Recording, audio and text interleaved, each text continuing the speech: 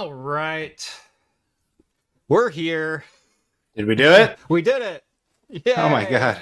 Everyone taking bets on whether or not it's a John night or not. No, we're just running a little behind schedule. But welcome to Talking Heads, everyone. Episode 273, your once weekly live show for the latest in beer and tech news. I'm Jeff. I'm Rhett. Welcome to the show, everyone. Thank you all so much for joining us on this Wednesday night or in podcast form over on Anchor.fm or wherever your favorite podcasts are found. If you've never seen the show before, we talk beer, we talk tech, we talk games, pop culture, entertainment, usually some Star Trek. All super chats are read on the air so long as they will not permanently demonetize the channel. We do drink alcohol on the show, and if you're drinking along with us, alcoholic or not, let us know in the chat and we'll give some early show shoutouts as we go along. Last but not least, if you'd like to take part in the super secret chat and the even more super secret after party, think about joining the Patreon. Link is down in the video description. As a bonus, you'll get exclusive access to my Discord server, where you can chat with myself, John, Rhett, Steve, all the hosts from Talking Heads, and join the awesome community that hangs out over there. Couldn't have said it better myself, Jeff. And I have tried. So one day I'll dethrone you. Repetition, repetition, repetition. That's what Adam Neely says. Repetition legitimizes. Mm-hmm. Yeah. Yeah, practice little bits at a time until you're perfect. Eventually I'll figure out how to be a YouTuber, but at this point, at least I have the podcast intro down. Yeah. Welcome to the show, everyone. I am tired. It is flippin' cold outside. I need a good winter warmer ale, but unfortunately I drank all those already. Let's see. I do have what is predicted to be tonight, the Neon Snowpocalypse from Nice. Rogue Ales and Spirits. This is an Imperial IPA, 8.2%, so just barely Imperial. And then something a little secret for later on, depending on what Rhett brings out. So, well, I think I might have talked. Did I talk about this on the show last time? I was on 2 weeks ago. I don't know if you said anything on the show. I think you and I talked about it during the week. But are you going to go for it? I'm going to go for it, and I might not finish it because the reviews on Untapped are not favorable. Excellent. But in my D&D group, one of our players started giving out prizes for the first crit success and the first crit failure of the night. And this was for the first crit success of the night. It is called the effin' awesome Imperial Lager. It's 16%, and we'll see how it goes. You see, you got a lady there. Oh man, we're probably getting demonetized for that. Who knows? But you got a lady there smoking a big old stogie, wearing a domino mask, I guess, and never had an Imperial Lager before, but For those wondering, you heard that right. Gigantic 16% label. A 16% lager. And it's hey, we got friends in Lithuania. Apparently this is brewed and bottled in Lithuania. So which is even more awesome because I'm now looking that much more forward to my second bottle for the night. Yeah, we'll see if I even get through this one.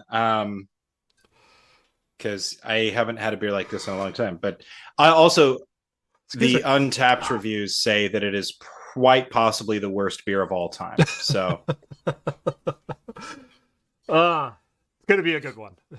It's going to be a good one.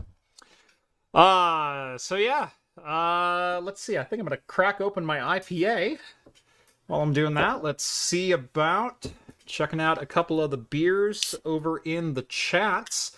Michael's got a Sierra Nevada Powder Day IPA, double dry hopped, 7.7%.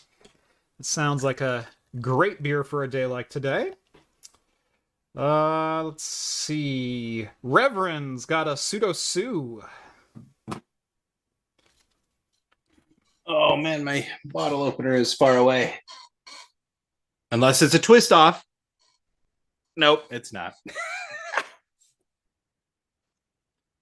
And Rev says he's had kind of a rough day. I completely empathize with you there. I've been having some serious back pain since Saturday, maybe Friday evening.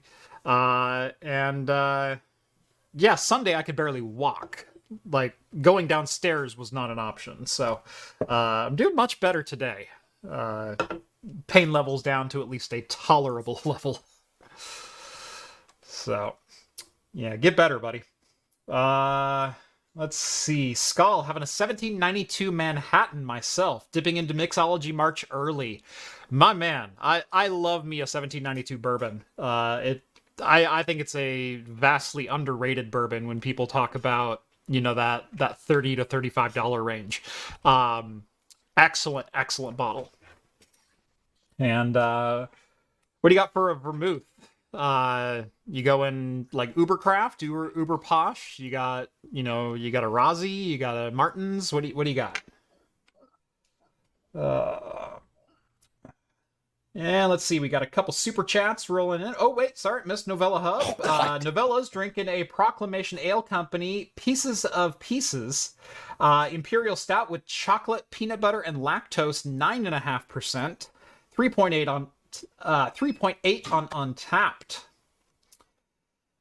And shout out to John J. Let's see. We do have a couple super chats to start us off, starting with Fred. Sends us over 14 Canadian ruples. Thank you very much. Recently found your channel, and I love your server content. Been building my home lab, too, with 3 R620s. Gotta love those. Have a great one while I accompany the snow with an old-style Pilsner.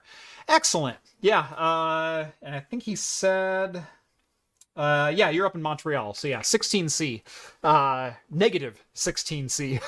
Up there. We're due for our first good winter blast here tonight. Like, we've been down into the high teens this year, but no precipitation to go along with it.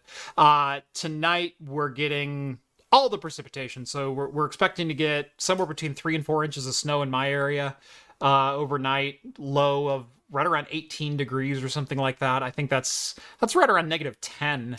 I believe, in Celsius. So we'll be close to you this evening. And Skull's got a Martins. Very nice. Nothing wrong with that. That is an interesting looking lager. The color makes my mouth water, like in person. My lighting, unfortunately, is not doing it justice. Like, it looks like a real dark, hazy IPA. It doesn't quite have the head of that, you know. Kind of that rich golden color.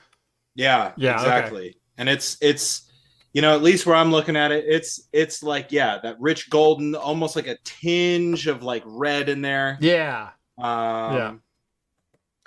Now it smells bad.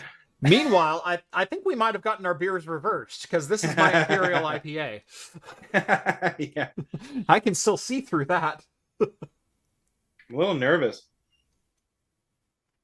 Well, now that I'm working into it, like, I thought it smelled bad at first. It doesn't quite smell bad. Yeah, let's go for it.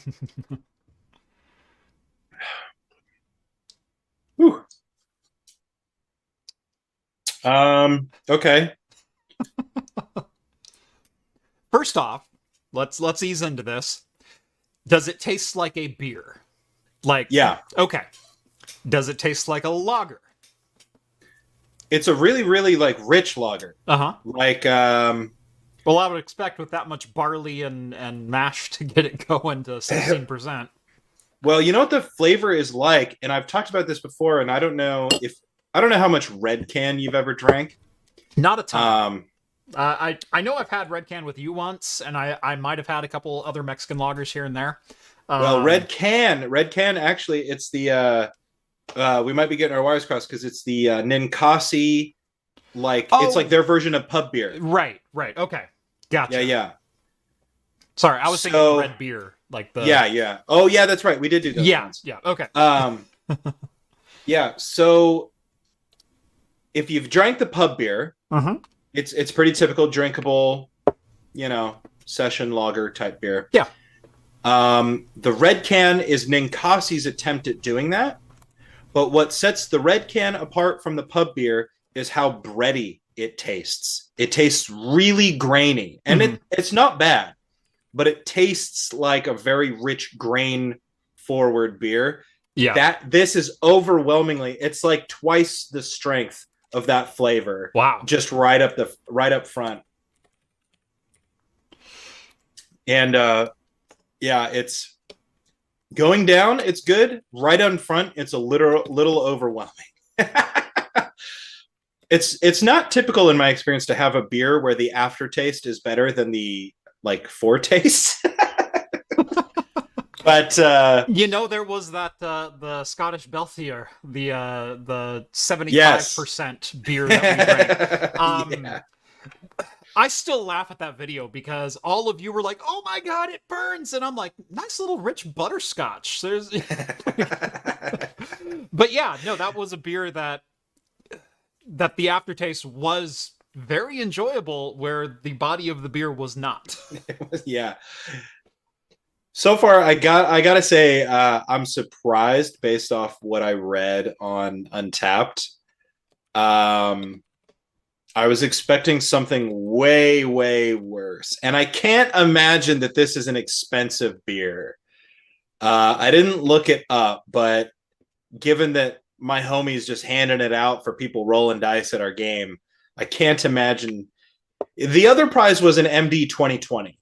So I got to imagine that this was around the same cost as a bottle of MD 2020. Wow.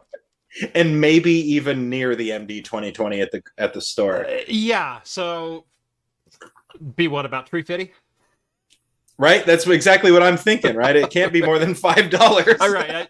Yeah, MD 2020, even from like your corner markets, your 7-Elevens, your Capital Markets, your whatever else, those are usually like $4.20, $5, somewhere right in that range. You go to the grocery store, you can get them a little cheaper.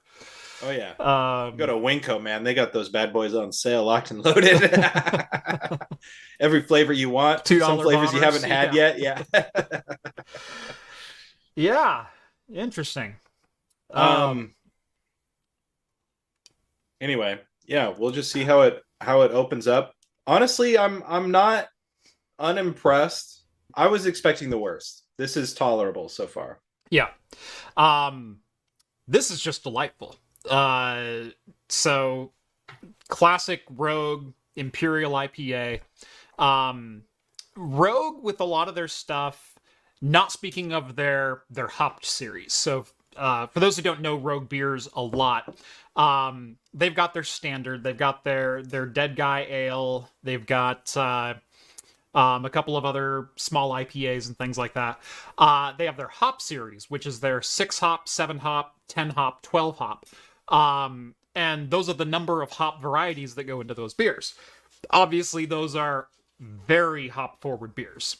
But Rogue in general, in most of their IPAs, tend to be a little bit more malt-forward. And that's definitely the case with this one. And actually, I said at the beginning of the show, I feel like I need a winter warmer ale. Like I want that nice sit by the fire, relaxing, like brown ale or red ale, Irish red, something like that. Right. This is actually hitting that spot just right. It's still hoppy. Like there's still a lot of hops there. Probably some Willamette and some Chinook hops is kind of what I'm going with here. Because I don't think it says on here. But very malt forward, very, very chewy, but in kind of an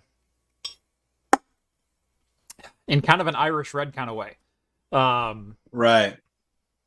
It feels like a beer I can sit down next to the fire with, where normally I would not say that about IPAs. So, well, see what happens. This is scratching that itch tonight. All right. So, let's go ahead and get into the news. Starting with, we're not going to leave you guys hanging. We're going to go straight into the title story, and that is Sci-Fi Becomes Real is the headlines that are going around. More on that in a second. But Clarkesworld has shut down submissions for short stories temporarily, which is a very big move if you are in that space, because they have been inundated on like a DDoS type level with AI submissions for short stories.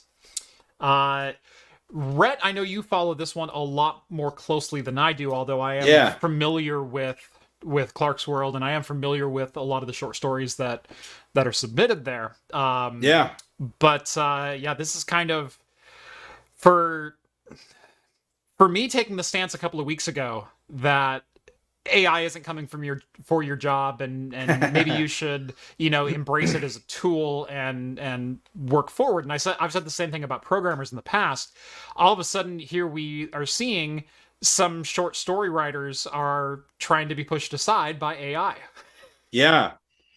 And really, I did a lot of reflection, like, because when we were doing those AI videos, I was kind of sad. And I think it's really, again, it's not because I feel like, I don't know how to narrow it down, but this story really sums up what had me nervous, right? Like capitalism, this idea of hustle and grind, the hustle and grind bros, rise and grind, like they're out here just trying to figure out how to make a few quick bucks all the time. And like we saw it with NFTs right away early on. It's like the people that are probably, scripting bots to inundate Clarkesworld slush pile with these stories are probably the same ones that made the crappiest NFT, Twitter avatars they could and tried to sell them for, or like, remember the whole, what was it? Was it with Dune or something? I don't know. I remember there was like this big NFT. There have been so many different NFT, Activision claiming NFTs are Ubisoft was claiming NFTs are the future of gaming. And see how well that worked out? Well, and the reason it's a big deal with Clarkesworld is because, like, I announced it last time I was on the show 2 Wednesdays ago that, like, hey, I just published another story, and it was a story that I got paid for, but it's hobbyist rates, right? Like I got paid like a penny per word is what I made writing that story and selling it to this magazine. Yeah, and Clarkesworld is renowned because they pay pretty decently. And I think their rates begin at 12 cents a word, which is like, that's like early in your career rates that people should be striving for. Right. And I think they go up higher. But what sets them apart is, number one, they pay fairly decent, and their submission window is always open. A lot of magazines you'll see, if you want to be a creative writer and write fiction and be published in speculative magazines and things like this, like their windows open and close very, very quickly. And if you don't have something ready to go, sometimes it can be really hard to get into that space. Right. And Clarkesworld is always open. And they are so progressive in the way they don't require you to send in paper manuscripts of your stuff. They don't require submission fees. Like so many places, like, yeah, we need a $10 submission fee so that we can have our editors and our slush readers read through all their work and all this sort of stuff. Like it is as equitable as humanly possible at Clarkesworld. And they pay, Yeah. And this is just like a really kind of, I don't know, it's a gross distortion of like this good faith thing that they're doing over there. And they had no choice but to close their submissions while they figure out a way to weed these out. Right. And of course, everybody has their own idea. Well, why don't you they have tools to identify it. And they're like, yeah, but the tools aren't that reliable. Right. Well, then how do you even know it's AI? How do I even know it's AI? Because it reads like it's coming straight from ChatGPT. Right. It's not that hard. I've been doing this for a long time. What was the website that is basically using a lot of ChatGPT and similar technologies to write their articles now? BuzzFeed, thank you. BuzzFeed was like, they found like 50 articles at the time. Right. It was like, oh my God. Right. And actually, that kind of segues into, I don't know if you saw Ian Cutress did a take on AI and journalism and things like that, kind of related to this. In fact, let me see if I can look up that Twitter thread, because someone was really offended that a journalistic website basically used AI to reword a press release on an embargo date. And Ian kind of defended it. I don't want to put words in his mouth, so let me look this up real quick. I will. Yeah. He said that Rhett is the best. He's a genius. Yeah. Far smarter than Jeff. Which is true. So, you know. I mean, right? You can't hit him with libel. Gosh. And here I am scrolling in real time over his last. Anyway, to summarize, he said that it all has to do with SEO, because you get negatively impacted as a website for simply reposting word for word Oh, right. Yeah, I did see that. Whereas if you can provide a synopsis of a press release and provide additional content or pictures or things like that, your SEO will improve. And so outlets that are simply taking a press release, copying and pasting into their format, and then hitting publish, they're not getting clicks because, well, I'm just going to go to the manufacturer or OEM's website to read the press release, so I can see their letterhead and their things like that. Right. He said that Google and all the search engines, they disincentivize that by lowering your ranking. Right. And so, yeah, exactly. It's not even that they're making a conscious decision to go to the OEM's website. They're just going to be directed to the OEM's website, you know, if everybody's copying it. Yeah. I can't find his Twitter thread at the moment, but yeah, it was something very similar to that. And like it or not, that's going to become a pretty regular practice. In fact, I've had a number of websites that have been very suspect of using similar styles for quite a while, for basically just rehashing tutorials or forum posts or things like that. But getting to the heart of this with Clarkesworld, with AI generated content for short story submissions, long form story still going to be difficult, but short story, single character, single event, or even 2 or 3 character, short stories. I kind of disagree that this is where sci-fi becomes real and the machines are creating all of our art for us. I was blown away by a lot of the sort of discourse that I was seeing, because a lot of people are like, well, what's the big deal? Like, this is science fiction. Oh my God, somebody could make this a story, or somebody could take the things that they're doing, or blah, blah, blah, blah, blah. And it's like, I don't know. You see so many, like, established writers being like, what makes sci-fi so popular is that they are stories about human beings experiencing human things with cool science and technology in the background. Not that they're not stories about cool technology. They're stories about people. They're stories about all this. Like, and a lot of these guys just didn't get it. They're like, this is an opportunity. Maybe you could create a whole outlet of your magazine that's just AI generated stories. And it's like, well, I don't know.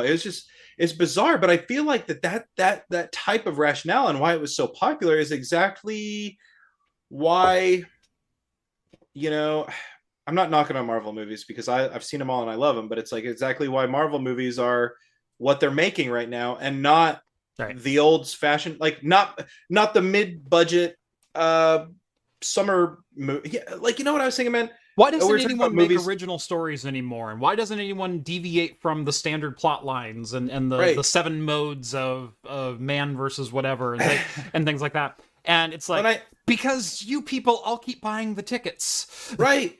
Like, dude, I told you a couple months ago when I was sick, I went back and watched Collateral, which is a movie that we both like. Love that Tom movie. Cruise and Jamie Foxx. Why aren't they making movies like that anymore? You know what I mean? Like, and it's like, you might see those movies on Netflix or Hulu. Yeah. Maybe, but they're trying to spend even less money than that. That was an expensive movie. That was. But that doesn't have like the tent pole draw that the Avengers has, or that, I don't know, what other things are they putting in theaters these days? I feel like that's it, I guess. Yeah. But you know what I mean? Like that level of. Well, let's even steer this conversation towards a little Star Trek for 2 minutes. I know I'm bringing it up at the 30-minute mark, but we'll move on, I promise. Star Trek Picard, where for 2 seasons they tried to tell an original story and came up with vastly different plot lines than we've seen in Star Trek before. Right. Humanized a couple of demonized villains, first in the Borg, and then secondly with Q. Right. If you haven't seen it, that's kind of the overarching plot of seasons 1 and 2, and weren't really getting the reception that they wanted. And so, what do they do for season 3? Let's get the old crew back together, one last ride, and right. And it's all rehashes all the way down. And some people are thrilled. And obviously the characters are going to be a little different and whatnot. But I feel this is going to be... And I say this after loving the first episode of Picard, of season 3. 20 years on, the characters are not the same. But the problem is the characters are not the same. And... They're introducing all these new weird character quirks, and Picard's like turned over a new leaf, and he's fallen in love with a Romulan, and she's like, oh, don't be so sentimental, and he's like, no, she's like, no, you be sentimental, it's okay, and Picard's like, no, I'm just gonna get rid of this old Enterprise painting that hung in my favorite ship for 7 years and whatnot, and it's like, no, that's not Picard. Like, that's not what Picard would do. It's frustrating because it's fan service, but they also have to try to tell a new story, but they can't just ignore... You would literally have better success if you just resurrected Next Generation and made everything the exact same. What's James McAvoy doing these days? I'm sure he'd be up for another Patrick Stewart role. Dude, that's a great idea, though. But see, that's just do Next Generation, the Next Generation, and just rehash it exactly as is. There's more adventures to be had. There's always more adventures. This is my big deal, though. It's like, yeah, you get the Avengers, but then it's also just everything is constant reboots, rehashes, retellings of stuff. There's no, like, dude, that's why Collateral is kind of the perfect example of what I'm talking about, because what is Collateral based on? It's literally like, the writer took a taxi ride in LA and was like, wow, this LA at night in a taxi is a whole other world, man. Yeah. And he wrote a movie based on that feeling. Yeah. And like basically he introduced 3 characters. This is a 3-character short story.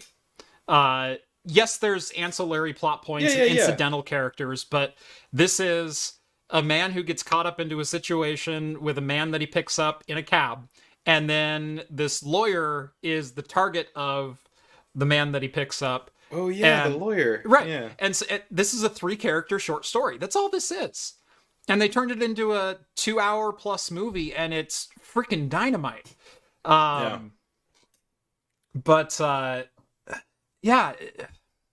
you don't see a lot of risks on original content anymore. There's no money in risks anymore. Right. You know what I mean? Like, there's just not there.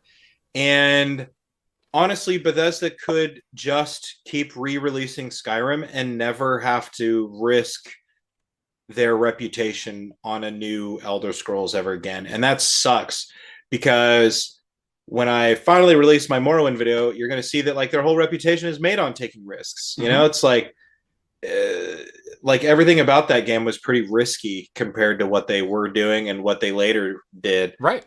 And, you get so big, you get to the point where all of these companies control all of the companies underneath them.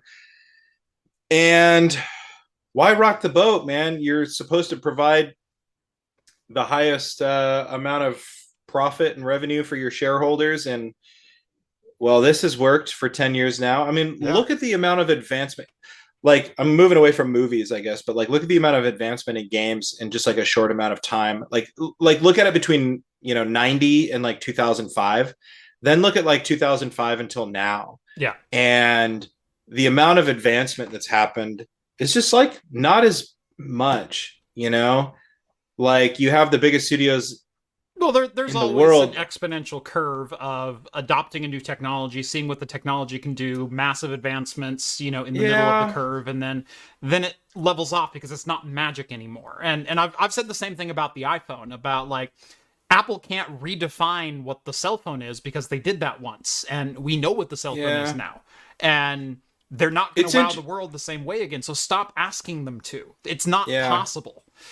It's interesting to me that like, and I know that this isn't the same exact thing, but like the amount of things that they were sort of like able to like account for it, like there's like very, very complex old games Mm-hmm.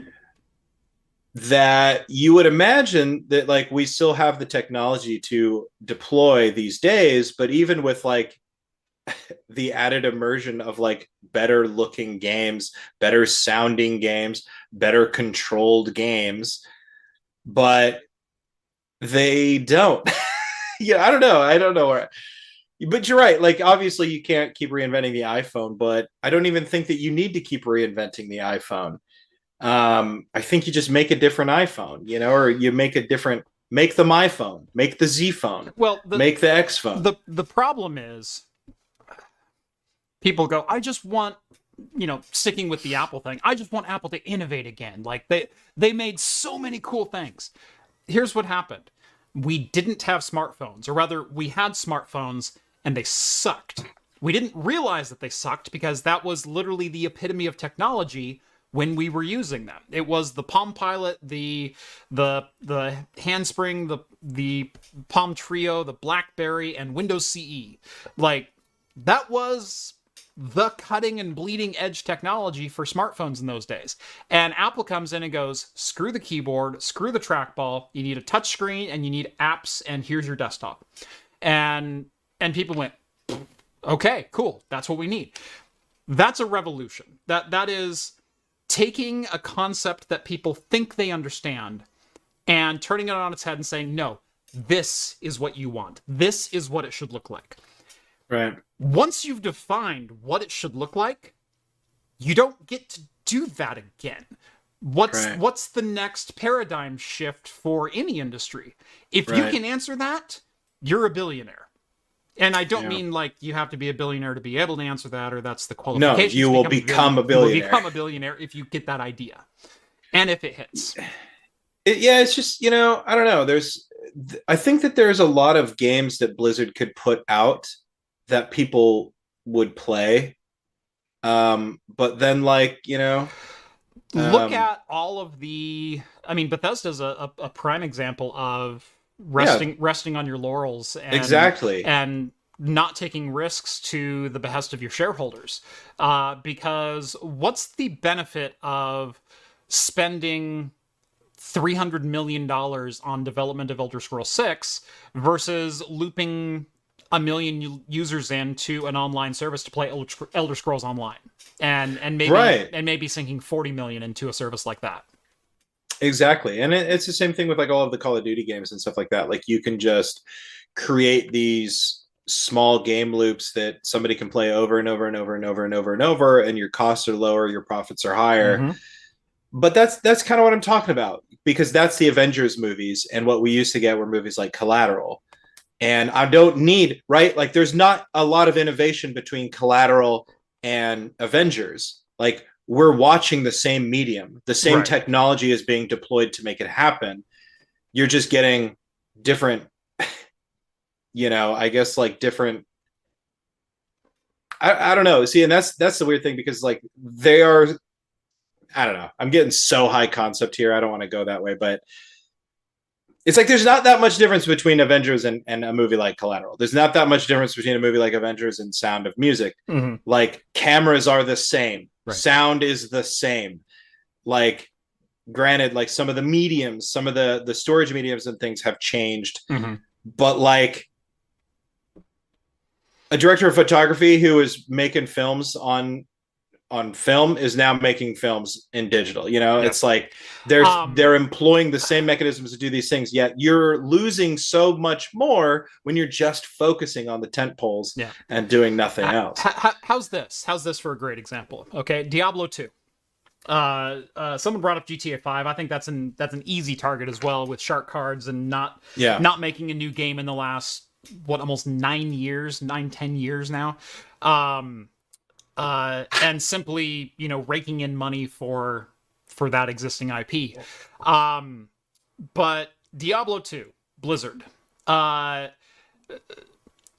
they completely remade or remastered Diablo 2. All new graphics, all new, some new gameplay mechanics, but for the most part, it's the same point and click adventure that you've always played ever since 1999. But it runs on the exact same engine. It's the same source code. It's the same. You can take a Diablo 2 save file from 2000 and load it up and play it in Diablo 2 Resurrected. It's the same files. It's the same game. It's the same engine. It's the same everything else. In fact, the Diablo 2 engine is running underneath the new graphics layer. Yeah. When they announced Diablo 2, they said they're going to include all of the original features, including offline LAN and self-hosted servers. And then they backtracked on that. And now they require a Blizzard account and you to log in so you can play this game that was built in 1999. Because you logging into their service makes them more money than them allowing you to self-host a LAN party. Yeah. Yeah. Somebody in chat too says, well, what if we want to watch the next Avengers or the next John Wick? And I think that that's great. Those movies exist for a reason. I'm going to go see every Avengers movie there is. I'm going to watch all the John Wicks. That's no problem. Although John Wick is kind of the prime example of like that I'm talking about. Like that movie did take kind of a risk, it was like a low budget movie originally. And like Keanu Reeves was in it because like the writer and director was like his homie, that was like, I'm pretty sure if I got the story right, that was like his like stunt double in a lot of things. And his stunt double's like, yeah, I'm going to write this action movie and it's about this hitman and he does all this and blah, blah, blah, blah, blah. Like, would you want to be in it? Keanu Reeves is like, heck yeah, let's do it. Yeah. And he had a different title for it. And Keanu Reeves just couldn't remember it and kept calling it John Wick to everybody. He'd like be in the press and he kept calling it like, the John Wick movie, basically. The writer's going, great, now it's just John Wick. Okay. Yeah, exactly. And that's what they were like. They were like, God bless it. Yeah. They're like, no, it's called this. And he's like, yeah, that John Wick movie. So, but that's like the kind of an example of like a movie that we could miss out on if like the guy wasn't friends with Keanu Reeves. Right. Anyway, all that to be said, it's kind of disappointing what AI is sort of like pushing people who are giving like pretty good faith effort in trying to elevate creators and stuff like that, like Clark's World. So who knows what's going to happen with that? I don't know what the response is going to be.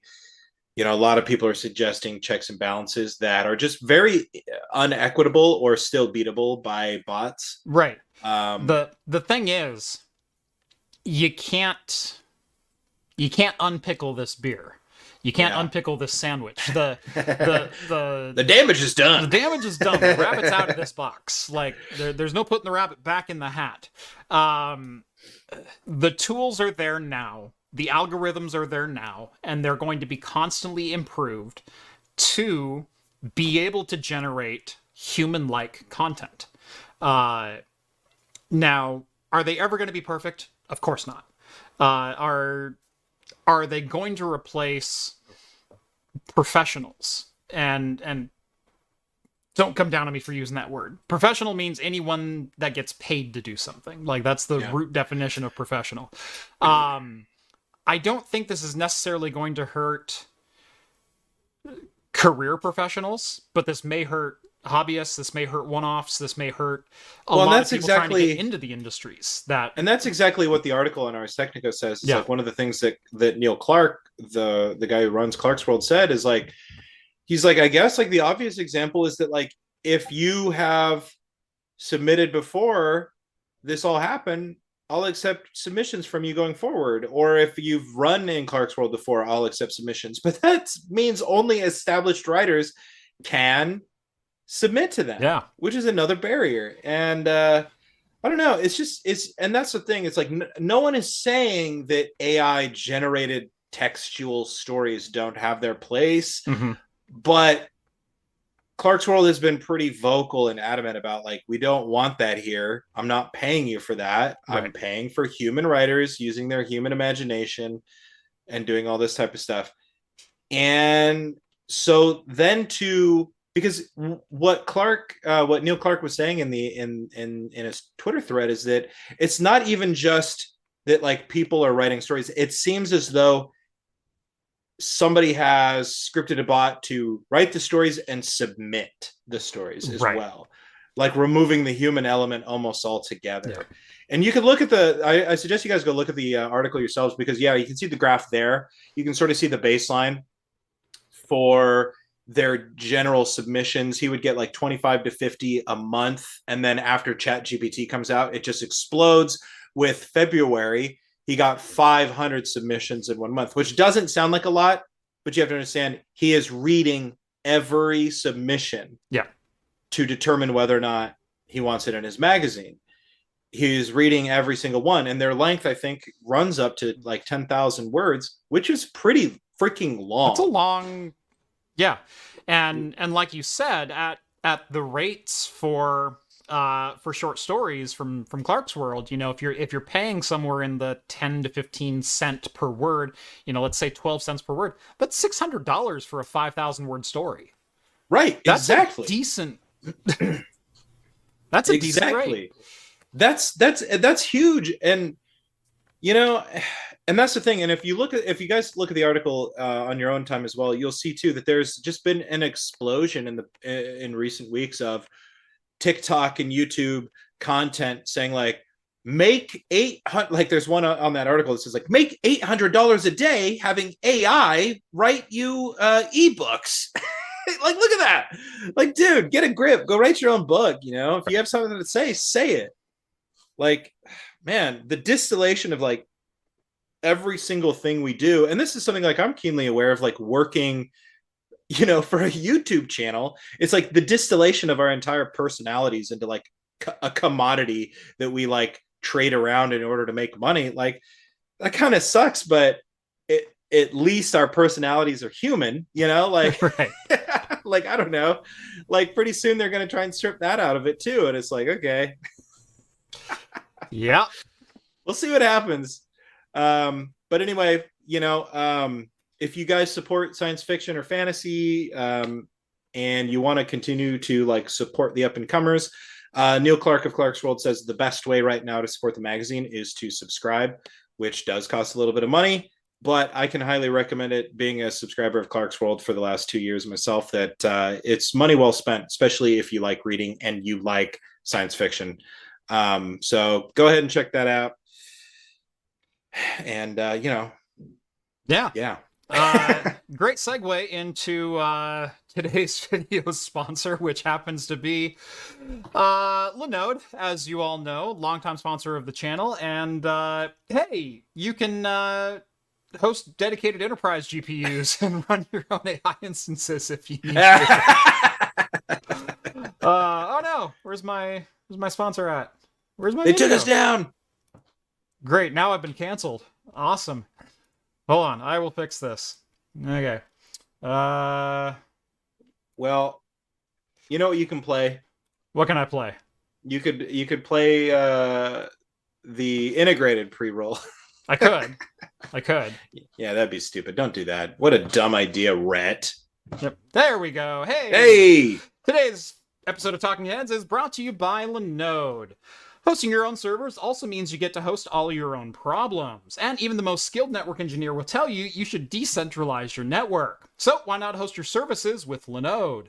If it runs on Linux, it'll run on Linode. That includes the software for most of the tutorials on my channel, like how to run your own ad blocking recursive DNS servers, VPN gateways, your own cloud-based Plex servers, and more. They offer shared CPU plans for as little as $5 per month and can scale as high as your needs go.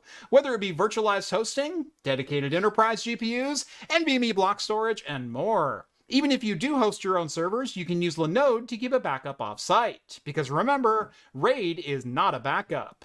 Linode is also expanding at light speed, with 12 new global data centers planned before the end of 2023, and I believe even more after the acquisition by Akami. Visit linode.com/craftcomputing and get a $100 60-day credit just for signing up for a new account. That's linode.com/craftcomputing, and again, a huge thanks to Linode for continuing to sponsor this podcast. Talking Heads. I was going to say sponsoring Talking Heads, and then I said this, and I went, crap, nothing comes after this. This show called Talking Heads. Thank you for sponsoring this episode. And all episodes. Yeah. You guys want to know what happens when AI starts writing poetry and things like that? Felis catus, your taxonomic nomenclature. An endothermic quadruped, carnivorous by nature. Ode to Spot. Like it. Good callback. Yes. Thank you. It's a great episode. It is a great episode. Data trying to be more human. How is your 16% lager treating you? It's okay. It doesn't taste bad. Way too bready. There's just, it's pretty bland, I'll say. Yeah. And it's hard to believe that it's 16% because it doesn't taste like 16%. Yeah. Like you would assume that it would kind of have like a barley wine quality or something like that. Right. But there isn't that. It just tastes like a very bready, dry lager. Lots and lots of sourdough is kind of, yeah. Yeah, that's a good way of looking at it. And it's like really like, I don't know, and since it has warmed up, I will say the roles have reversed on the flavor. I was saying that the aftertaste was better. Now the foretaste is pretty good, and the aftertaste is getting a little bitter. It's getting a little much. And it tastes like sourdough is a good one because it does kind of have like a spoiled taste to it, but not bad. You know, if you're used to fermented things, then you kind of understand what I'm talking about. It has that like fermented old sort of quality to it that but it's a little much. It's a little strong when it goes down the gullet. So I don't know. I'm working on it, you know. Who knows where we'll be when Well, so I had two beers sitting here. And if you were deciding to if you were gonna go with the 16% lager, I couldn't be beaten. So I have Adroit Theories, All That I Have Learned. This is a Russian Imperial Stout. It is bottled in October of 2020, so it's 2+ years old. This is Ghost number 912, bottle 83 of 2000. And it is 16.66%. Dang.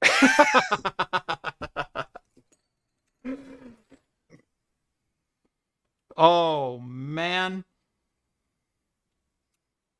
Yeah, and yours is going to be good.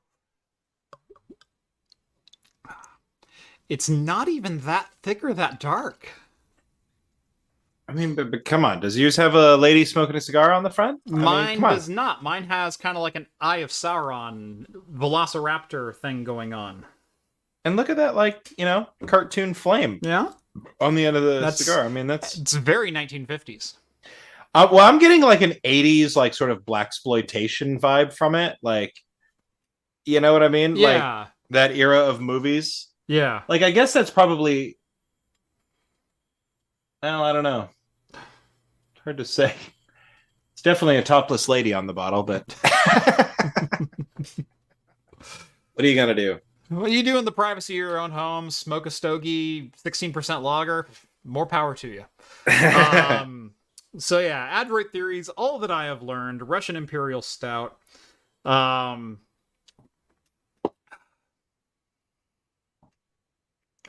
They're taking bets on Hiccup, Jeff. I wouldn't take that bet. Wow. I'm trying to place this smell. It is so familiar, but not from a beer, and I'm trying to figure out what Give me it a is whiff. exactly. Yeah. Give me a whiff. Yeah, here you go.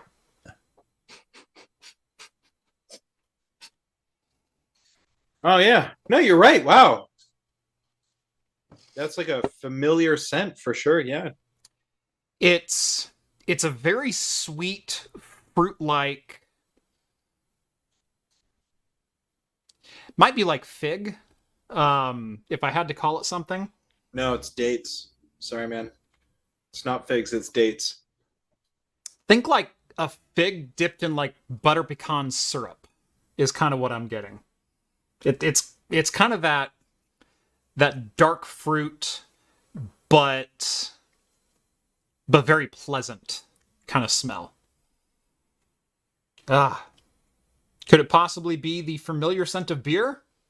That's what I was gonna say originally. He's like, "Wow, it tastes familiar, but not from a at beer." I was like, "Dang it!" 273 episodes, how many hundreds of beers have I drank on this channel?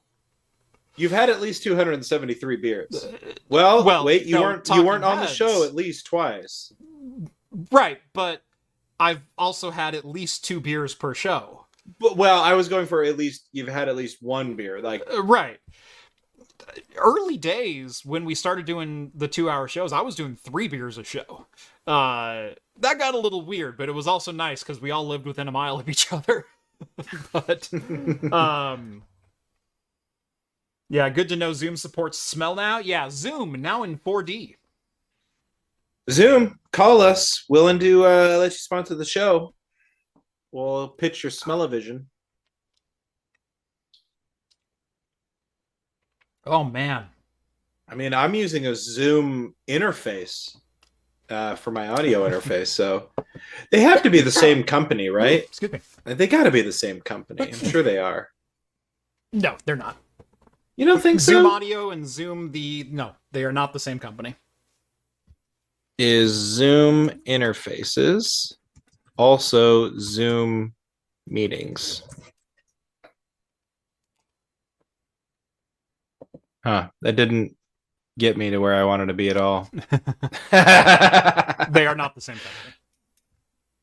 I'd put money on that. Yeah, Mixology March, definitely a thing. Of course, here's the thing. I've only done Mixology March once. And all of a sudden it's a thing. And I did it 2 years ago, and then I skipped it last year because I wasn't sure if I was dying or not. It turned out to be an injury that was causing issues, but I was having this insane chest pain to the point of not being able to sit up. Breathing would hurt. Walking hurt.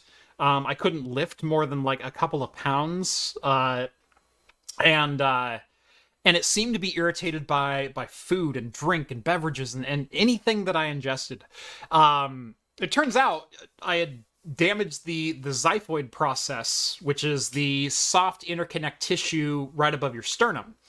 And chances are I did it with Baby X, with him jumping up and down or hitting me in the chest or something like that. I still have issues with that today, but we weren't sure if it was heart related, if it was kidney, if it was the reason your rib cage is here is that's where all of your vital organs are. And so when you go in and say I have like low deep chest pain, they run all of the tests. And it took all of March and half of April before I got the okay to truly consume alcohol again. Yeah, I came into the studio and you had some non-alcoholic beer ready to go that was pretty awful, and we gave up on that pretty quick. Yeah, moved I back had to cranberry coffee juice on or the no show. water. You didn't even have much. You didn't even have much caffeine. Yeah, and you weren't supposed to have like red meat. That was a big deal. No, I don't eat a ton of red meat anyway. Like we're very lean protein here. A lot of chicken, a lot of fish, and you know we did get half a cow over a year ago, and God, we still have 60% of that of that half a cow. Because once or twice a week we'll have like a pound of beef with whatever meal we're cooking, but that's 1 really pound it. of beef each. Right. Incredible. Yeah. Yeah. What'd you say? Quarter pound burger? No. Full pound burger. I'm gonna need a 1 pound burger, please. Yeah. Oh, with all the fixins? Well, I need the patty to be 1 pound, please. I will say, God, this was this was last year also. This was actually shortly after I got the clean bill of health, knowing that it was just an injury. So my wife took all 3 kids, just her and her dad, and the 3 kids, back to the Midwest. So the grandparents and great grandparents could meet the kids potentially for the last time, kind of thing. Weren't sure how much longer they were gonna make it. I remember specifically that one day, I had pulled out a full pound of hamburger, and I was going to cut it in half and do like a half pound in like a spaghetti or like a casserole mix or something like that, and then another half pound I was going to split into like 2 burgers. And I started making burgers, and I'm like, I kind of feel like 1/3 pound patties, so I made them a little bit bigger. And then I'm like, well, I've only got a 1/3 pound left. I might as well just make a 1/3 patty, and then I'll cook it up at the same time, and I'll like have it for breakfast tomorrow. I'll make hash browns or whatever else. So I ended up like cooking 3 1/3 pound burgers out of my Traeger, and dished myself up 2 burgers. And when I do burgers, I don't do just hamburger buns. I'll usually do like bagels. Like, I love bagels as a hamburger bun. If you've never tried it, freaking go for it. It's amazing. But made myself some barbecue bacon cheeseburgers, all the trimmings, everything times 2, plus a full side of tater tots and things like that. I got done with that, and then I'm looking at this 3rd patty. I'm still hungry. So that night I ate a full pound of ground beef. Hey, it happens to the best of us.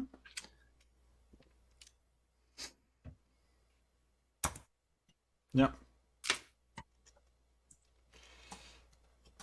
Don't engage. Too late. Yep.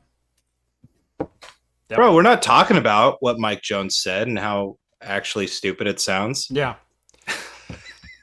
Here's the deal. Do I glorify the beverage? Maybe a little bit, because I like the beer for the craft of it. I love what you can do with the flavors. And I like to think, for the most part, I demonstrate drinking responsibly. If you all aren't following along with the chat, let's side rail for 60 seconds since Rhett decided to engage. You're finally getting to the point. Stop drinking. Yeah, blame your drinking injuries on the kid. You don't know me. You don't know my family. You don't know That's my what's hilarious about it. You don't know my situation. You get to see me an hour a week, if you even watch that. By the way, Mike, I don't know if you're subscribed. I don't know who you are. I don't know anything about you. I'm not making any assumptions.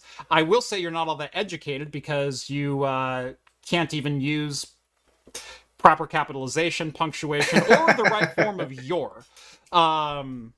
So, blow me, Mike. I love that. Yeah, the glorification thing is what got me. It's like, bro, you don't need to be sympathetic, because we weren't talking about drinking. And if you don't like drinking, this place isn't for you. You know what I'm saying? If that's what you're going to be like. There are a lot of people who watch the show that don't drink. I'm going to predict that the next thing he's going to say is, but there are kids who watch your YouTube channel. No, the demographics say there aren't. We have the numbers, man. There aren't kids. And you know what? There's a lot of people that watch the show. There's a lot of people that watch the show that don't drink, and they're happy to chime along that they're drinking water, they're drinking tea, they're drinking coffee, or they're drinking their pop of choice, whatever it might be. And we're 100% along with those people. Not 100% along with whatever you're doing. And you know what? I'm sorry that I engaged, but that's why I did it in chat, not over voice. But get alive, dude. Right. And Anyway. we're all on our own journeys. Okay? That's all I can say is I'm me, you're you. If you have a problem with alcohol and alcoholism and control and becoming a different person and hating that person and that personality and that person and that itch is holding you back and creating problems in your life, you have a problem that you probably need to address. And I have been very forthright with a lot of people in a lot of different platforms. There are friends that I have that are completely dry and sober, and I encourage them on that journey. I'm not going, hey, a beer sounds good right about now, huh? There are people that I engage with that it's like, today marks 8 months sober, and I was not the person that I wanted to be, and it was interfering. I was drinking half a fifth of vodka a night, and I hated the person that I was and was tired all the time. I'm like, good for you for recognizing an issue in your life, addressing it, hitting it head on, and charging through it. That's amazing. Everyone needs to do that. And if you can't handle beer, that's fine. Don't. Look, I love that he didn't take the bait and keep pushing it. Yeah. And he chimed in, but what I wanted to shout out were all the people who's shouting off in chat saying, "Hey, I'm drinking a root beer. I don't drink, but hot chocolate is my jam. I don't drink, still enjoy the beer chat though. I wish I enjoyed beer as much as you guys. That's what we're all about. Like, we're not up here like forcing alcohol down anybody's gullet. Right. And again, the point of my channel is not necessarily about craft beer. That's one of the reasons I named it Craft Computing, but I enjoy the definition of craft that is thoughtfully and purposefully made. It is with care and attention. And what goes into something like this, like an Adroit Theory, All That I Have Learned, there are decades of master brewer experiences and flavor profiles and whatnot that go into making this beer, and then they're aging it, and then they're, what you get is the derivative culmination of hundreds of years of experience going into a beverage that I quite enjoy. Versus if you're slamming 12 natties a night. Yeah, that's rough. That's a problem. Oh, my liver hurts. That's what Stephen King did, and he wrote some real messed up stuff while he was slamming 12 natties a night. Pretty sure that's like the Cujo era. Mike does come back and he says, drugs and drink are the spice of life, not a staple. You can't survive on spices. You need meat and potatoes. And that's true, man. That is absolutely true. I ate a pound of meat. I appreciate the metaphor he's going for, especially in spite of me lighting him up. Right. And I do too. But you have to understand, as a viewer, you are getting a snippet into my life, and you're getting a snippet that I make public. Why does everyone associate Jeff with Craft Computing with having a beer in his hand and usually like 16%? Holy crap. It's because every time you see me on any form of media, I have a beer in my hand. Guess what? That represents 40 minutes of my week. No. Yeah. I'm a different person outside the show. I don't always drink. I have almost complete dry weeks sometimes. And then I have some where it's like, crap, I feel like a beer for lunch today. And I'll crack a beer for lunch. And that's okay, because it doesn't interfere with anything that I do, and I don't have any other health concerns. And I do pay close attention to my health. And that's the point. So, we are all on our own journey. If you are sober, go for it. I applaud you. It is excellent. Do what's healthy for you. If you enjoy the craft of beer, enjoy the craft of beer, but enjoy it responsibly. Enjoy it like an adult. That's what I try to push. I got to call out Jake Dill, who says, Rhett, no one is drinking pop. Somebody might be drinking a soda somewhere, but unless you're from Fargo, no one's drinking a pop. Here in Oregon, we call it pop. All right? It was interesting because I grew up in the southern half of the Willamette Valley. Okay. The southern half of our 100-mile long valley. Well, when it's where 85% of the population live is in the Willamette Valley. I grew up in the southern half of the Willamette Valley. Okay. When I grew up, it was pop. When I moved north of the 45th parallel, it was soda. No. Yes. No. Yes. I did not know it as soda. I knew some people in the South called it soda pop or give me a Coke for a reference to pop. Like, yeah. I'll take a Coke. What kind? I don't understand the question. That's a real thing. But, yeah, like, we have our own north-south division, and it's over pop and soda. I knew it as pop growing up. Now it's soda. But here, I grew up on the 45th parallel. I still live on the 45th parallel. God willing, I'll die here on the 45th parallel, and we call it pop. You call it pop. Me and my entire giant family. Every single Californian transplant I know, though, tries to bring it up here, and they're like, why do you guys all call it pop? And I'm just like, I'm going to pop you is what I'm about to do. No, call it whatever you want. Just please don't say, give me a Coke. What kind? I'll take a Sprite. Those are not the same thing. Yeah, that's too much for me. Soda prop, as Kren says, soft drink, cool. Totally viable. All right, get out of here with your common sense Southern Hemisphere garbage. South of the 45th, baby. He's way south of the 45th. Yeah. We did miss a super chat. I think we missed a few. We might have missed a few. Well, whatever. No, we got. Did we? Oh no, sorry. Sorry, I did not respond to Cyano. So I read the Fred's super chat at the very beginning, the 15 Canadian. I didn't read Cyano's, so I apologize for that. I'm going to get back to it now. Hi from Seattle. It's really cold outside here. Yeah, it's really cold outside here too. We're not that far south from Seattle. And like I'm saying, bro, we're on a whole other parallel. Yeah, right. I'm just kidding. Yeah, we're. Here at Craft Computing, we use the whole buffalo. Right? That should be a thing, guys, right? That's a thing that he says all the time. Thing that I said one time and never even made it to air. It was in the bloopers. It was in the bloopers. I should have put it in the actual video. And Kren chiming in with 5 Aussie bucks. G'day, mates. Sent up a high altitude balloon last week. Wow, that's really good. You just did that really well, actually. That is the best Australian accent I have ever done. That was impressive. You went for it, and I was like, "Oh, here we go!" Successfully got a picture 30 kilometer up.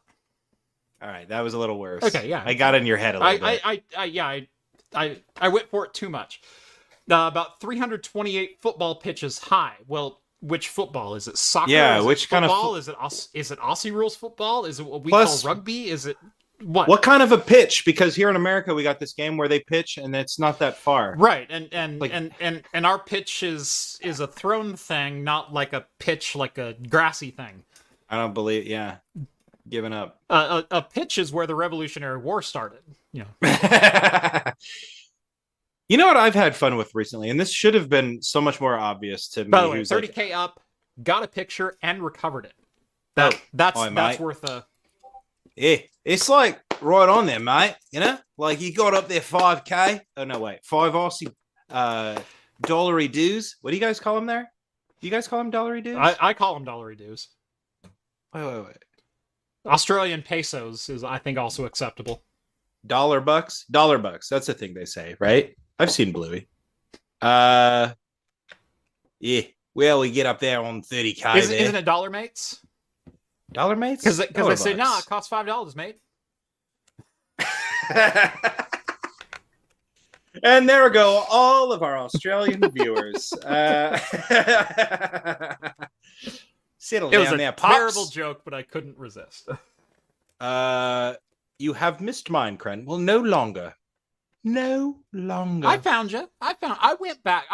I don't even have the notification that a super chat came in anymore. I remembered that I had skipped Now, the super chat. So Mike Fulton chimes in with a sheer lie. He says he lived in Portland all his life and it's soda here. So I guess he's not actually from Portland. Oh, no, Portland, Maine. He's from Portland, Maine. Absolutely. Good on you. Good no, on you, what Mike. I'm telling you is where I'm from, which was 90-ish miles south, it was pop.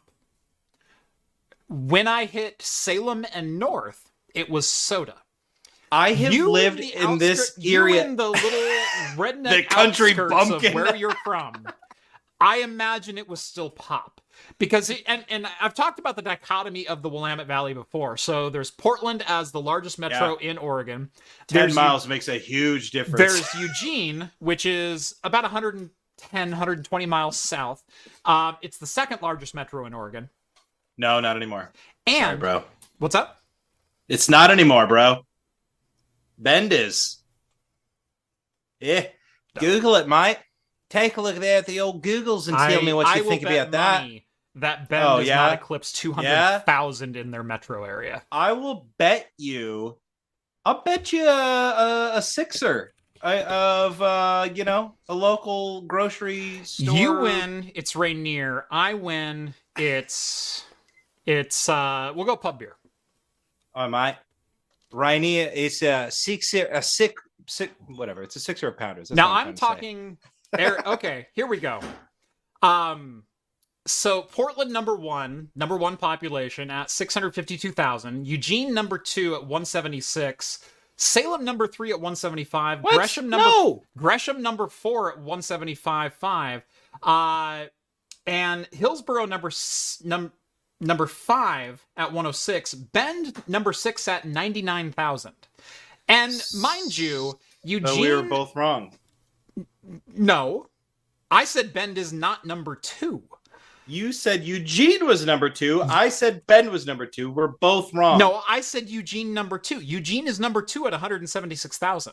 No, it's not. I'm looking at the list. It says Salem at 174. This one says Eugene is 173. What are you looking at? I'm looking at Wikipedia Census 2020.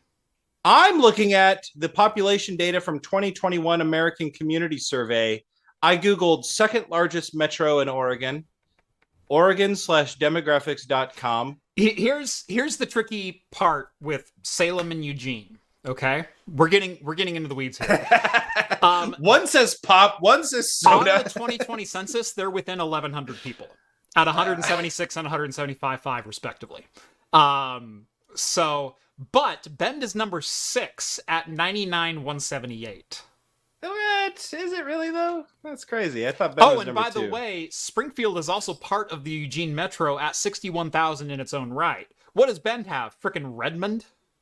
At like 13, see, this 000? Is weird because Salem 174,000. That's like the greater metro area. That's not Salem, right? Salem's population isn't that big. 175. Really? Yeah. Yeah, Salem's the third largest city in Oregon.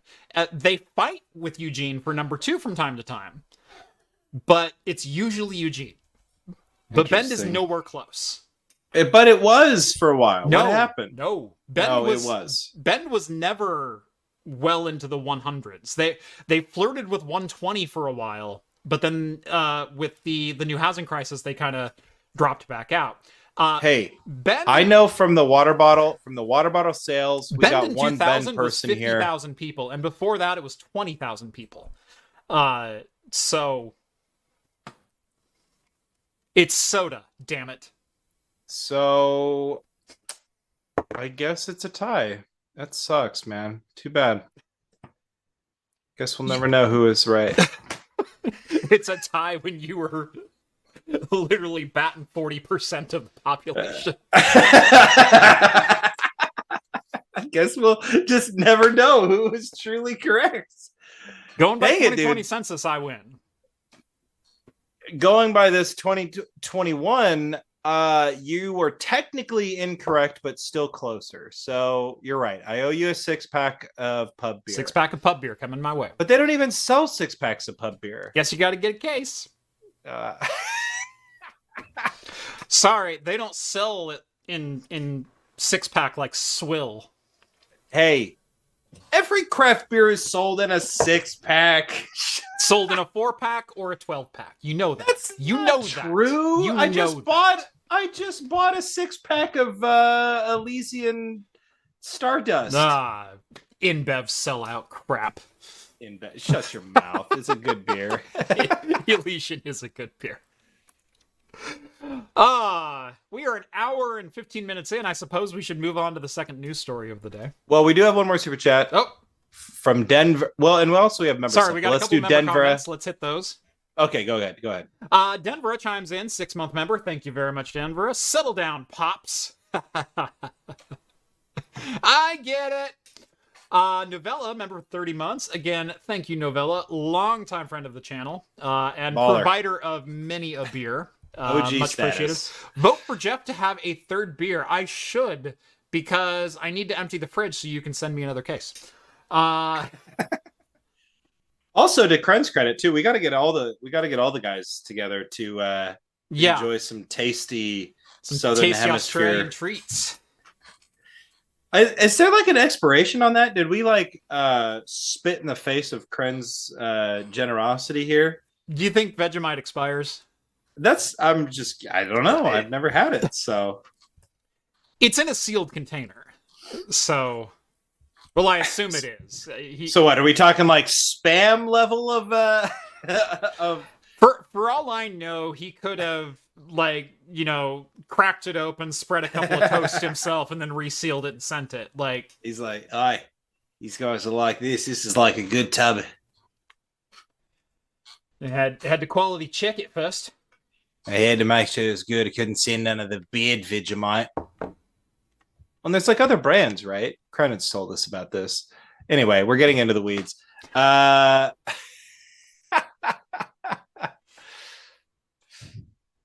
There's so much salt in it, it will never die.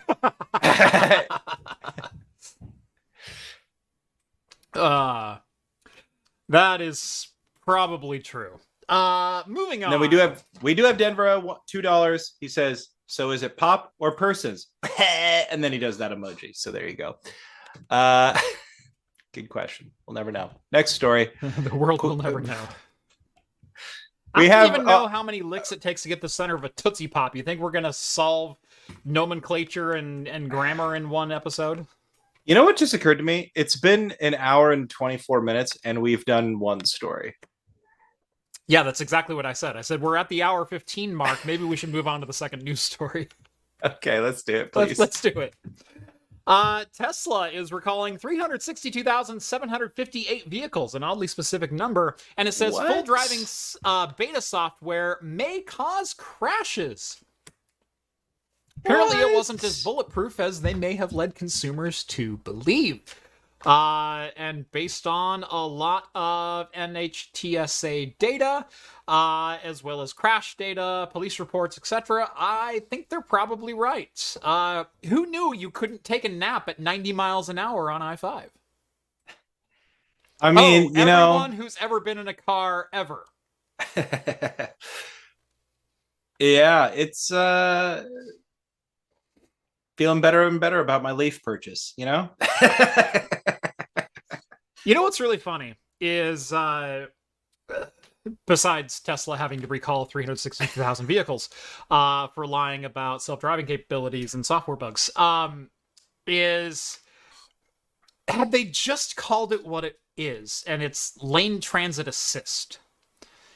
Like, they did some fairly clever things with like recognizing stop signs and crosswalks and things like that, but it's still a guessing game. It's still AI, and it's AI that's running on a frickin' NVIDIA Tegra chip. Like, it's not necessarily the most cutting... Like, it's a good chip for your cell phone. It probably shouldn't be determining life and death of a pedestrian. Like, what I feel awful about in 2020... in the fall of 2020, I got into a huge argument with my coworker about self-driving cars. And they were so suspicious about it. And I said, yeah, like for sure, it makes sense you're suspicious about it. But I said, well, like when the technology is all ironed out, like, wow, like this could be great. It could save lives and all this. And she's like, well, oh my God, you're a genocidal maniac. And I just thought she was insane. But now I'm just like, I was an idiot. Like everybody's seen the videos. Like aside what you're gonna say, everybody's seen the videos. There's no doubt that Tesla has some bugs. We've seen the videos explode over the last several months. People just drive it, and all of a sudden, it's like a brick is on your gas pedal, and you're accelerating. You're trying to dodge people and things and traffic until you eventually crash. Right. Had Tesla not shot for the moon and not treated this like a tech industry product and treated it like an automobile, and I've said this a couple of times, they probably would have been fine. But they decided to call it full self-driving and AI driving and things like that. Take your hands up, relax, read a book, play Clash of Clans on the 17-inch monitor that's next to you, like whatever. Had they just decided to do some... By the way, Hiccup Jeff is here. I lost that bet. Had they just decided to call it assistive driving or lane transit assist or one of the other nomenclatures that a lot of other manufacturers used, and then stuck to those basic rules of use it on the highway, use it as an aid, use it as, if you want to parallel park by yourself, that's a great parlor trick. I would learn how to parallel park myself, but at the same time, it's like, if I'm doing 75 down the freeway, I kind of want all attention at what I'm doing, not necessarily like, oh, let me catch up on whatever book I'm trying to read. But what do the crumple zones on this son of a gun look like? Because if I'm just going to go ahead and crash, then does it matter? Am I going to be safe? I mean, you may be, but what about the crumple zones on the cars? Don't care about them, bro. Don't care about them, bro. If you are driving your motor vehicle and you kill someone, you may be at legal liability for involuntary manslaughter, etc., etc. No, I'm gonna have ChatGPT represent me in court. There you go. Passed all the exams with a C+. I don't need to drive. I don't need to be in court, and quite frankly, I don't need to be in prison. It's a waste of my time. So I have a 2021 Toyota Sienna. Bought it brand new. Love the car. Love the van. And it has what it calls lane transit assist and radar cruise control and a couple other features. When I'm on I-5, when I'm on the highway, it will drive itself. It will stay in its lane. It will avoid every other vehicle. It will apply brakes. It will apply gas. It will turn with the corners. It will do everything that I need it to do in a relatively straight line. And it's great. It's great because I can relax a little bit. I can have a conversation with my kids and my wife and sing along to all the Disney songs that constantly play in our car. But at the same time, it's not full self-driving. It's not a kick back and relax, turn your seat around a la an RV and play a game of gin rummy on the table behind you. Like that's not what it is, and that's not what the Teslas are either. And I think now that the man behind the curtain is very much not behind the curtain anymore, we might be able to start calling this what it is. And they're great assistive technologies. I have no problem with using technology to enhance or to assist your driving experience or anything else. For sure. The same way I don't have a problem with AI assisting with art generation and assisting with story writing. Right. And, and that's what's interesting is I think that, like, if anybody else were at the helm of what we're talking about, we could probably be having those conversations. But the problem is that, like, with the person who is sort of in charge of the branding of this and the messaging about it,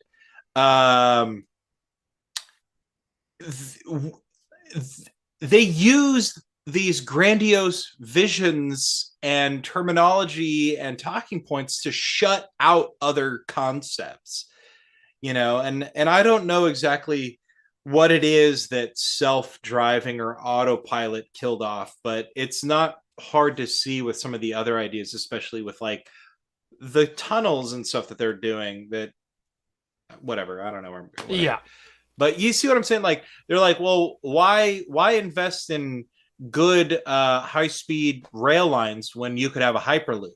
Okay, well, so then we kill high speed rail lines, and because we don't even have high speed rail lines yet, and I don't want to have to buy a Tesla to get into a hyperloop. But that's exactly it, right? Because we go, let's build high speed rail, and this guy goes, nah, let's do a hyperloop, and all the legislators go, hey, a billionaire is going to take care of this for us. We don't need public funds. We'll just let him do this, and we're going to have a hyperloop. And then they go, hey, we should build mass transit and other ideas and subways. And he goes, actually, let me dig tunnels and everybody could drive their Teslas through it. And they go, hey, we don't need to do this anymore. A billionaire is going to handle it for us. Right.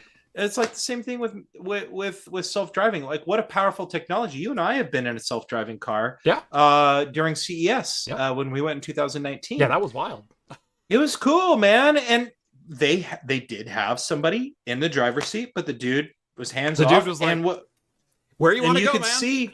You could see on the screen that they had how the car perceived the world around it. Mm-hmm. One of the really unsettling things to me was that like it could see people in the buildings, even like hundreds of feet off of the road.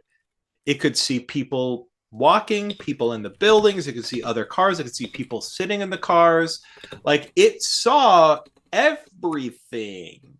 So like I feel like the technology is powerful and it's there, but what is it about what Tesla is doing? Is it just the branding that is causing issues because we're not calling it, lane whatever assist or freeway assist or whatever? Is it the branding or is it the problem is Tesla itself? The problem is they called it full self-driving. Autopilot. And autopilot. And they advertised it literally for every driving scenario. Right. In Denver with $5 says full self-driving on. You ever seen an SUV fail a moose test? Yeah. Denver for $5 says full self-driving on the sales page, but not on functional at the point of sale. Puts Tesla in breach of warranty. Yeah. Magnuson and Moss Warranty and Repair Act. He references. Yep. Now, as much as I'd love to keep talking about Tesla, I do want to move along a little bit, and we got a super chat. Another super chat. Yeah, please. Please, Zach. What would you make Rhett do for a Klondike bar? What do you want to make me do for a Klondike bar if you're going to do a $500 super chat? Boy, dude? $500. I could make Rhett do just about any, like $20. Rhett's your guy. No, and he does it all the time in the office. Yeah. I remind you, I'm paying you well above minimum wage, so you're gonna go do this for me. He is. Yeah. Wow, look at you. What can I say? What? Where are you at, son?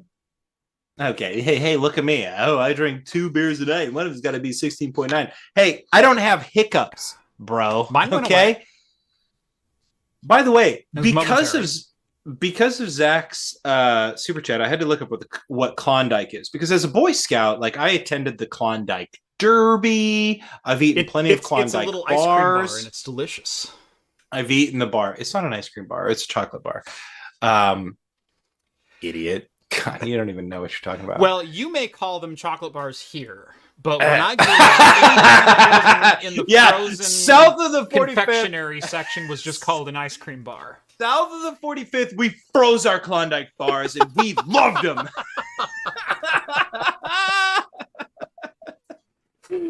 Oh, that's great. But anyway, apparently it's a specific region of the Yukon territory. Yeah, called the Klondike.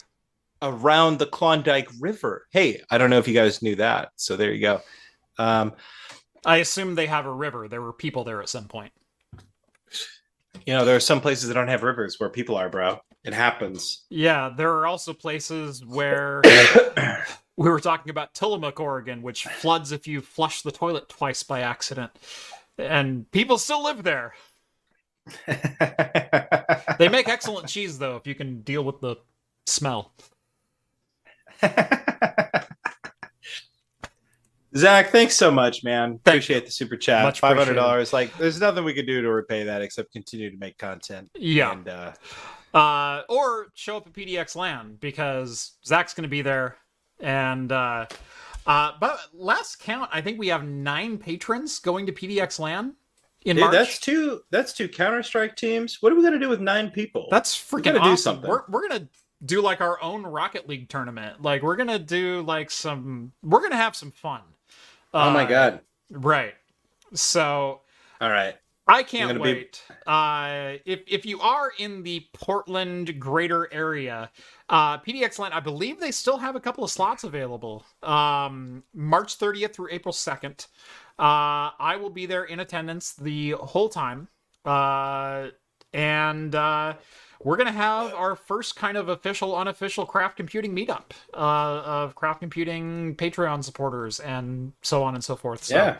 We got a couple of us there. Somebody did the math on it, and even though 9 people right now doesn't sound like a lot, that's 1% of attendees. That's pretty impressive. That's got to be like the biggest group, right? Do you think there's a group bigger than 9 people? Now, remember, I go out to dinner every quarter with that same group, with another group, and that's about 9 strong.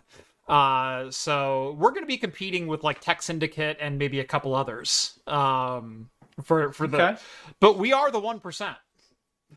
Yeah, of course we are. Yeah. You guys can come watch. Jeremy says it's been sold out for a few days now. Dang it! No, I knew they were close. Like I knew they were like sub 20 with tickets remaining. Kren says take the jar of Vegemite with you. Oh, I would do that, but then we're depriving Steve and John. Oh, darn! I will save them some. You know, the thing is it supposed to be bad, or is it just like jarring? What's the whole shtick here? Like, I'll eat some. I'm excited to try it, actually. I have no idea what the flavor profile of Vegemite is. All I know is that Australians love it and everyone else hates it, which means it's probably just like as jarring as coffee is when you start to drink coffee or craft beer or something like. It's a wildly different flavor profile that your brain just isn't quite ready for, and you kind of acclimate to it.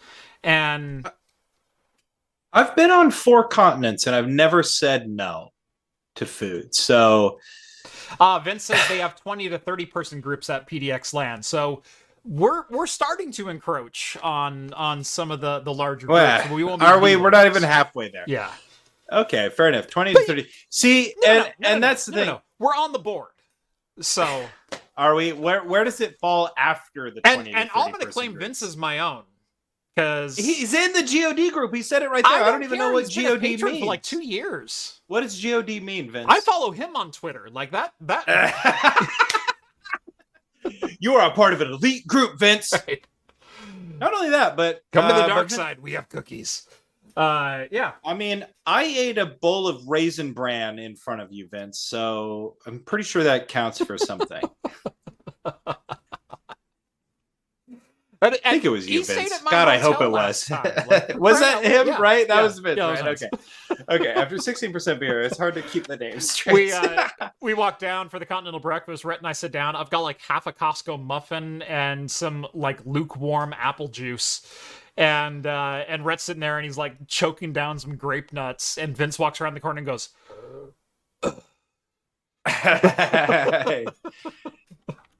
everybody's up till 2:00 in the morning. Yeah.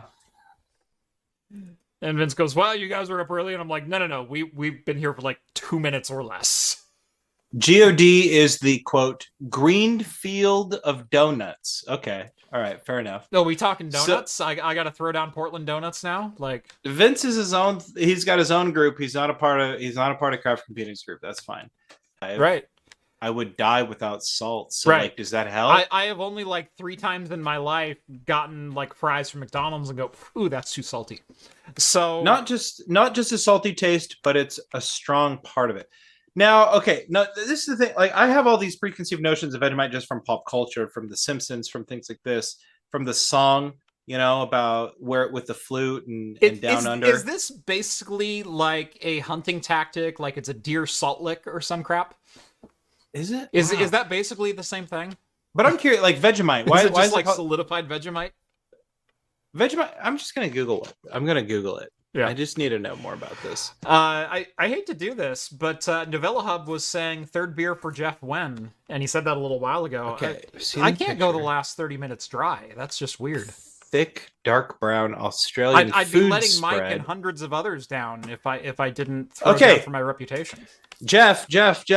It's a dark brown Australian food spread made from leftover brewers' yeast extracts. Well, hell yeah. With various vegetable and spice additives. Okay. First of all, I'm looking at the pictures. It looks hella good. Like, yeah. What's the deal? 82 Celica says it's a yeast bread condiment that lasts forever. Forever. Okay. So on toast, it looks delicious. In the jar, it almost looks like Nutella. Yeah. Like inside, when you're looking down into it, yeah. The jar itself, you know how we got those like whole aisles of like nature's supplements, it's like get your CoQ10 and your fish oil, whatever. It looks like that, but inside when you're looking in it, it looks when you're looking at this, is that where you get Vegemite at the store? I've never I don't do they sell it in the United States? I have no idea. But that's why Kren is sending it to us, right? Yes, that is why he's sending it to us. You buy Vegemite. Do not eat it like Nutella. Only regret follows. I would imagine so. Like I've watched enough Australian television and known enough like Australian YouTubers and such. Like I've had beers with a couple Australian YouTubers. Brian Tech Yes City comes to mind. I understand Vegemite's like polarizing, acquired taste, lightly apply, like I get all of that.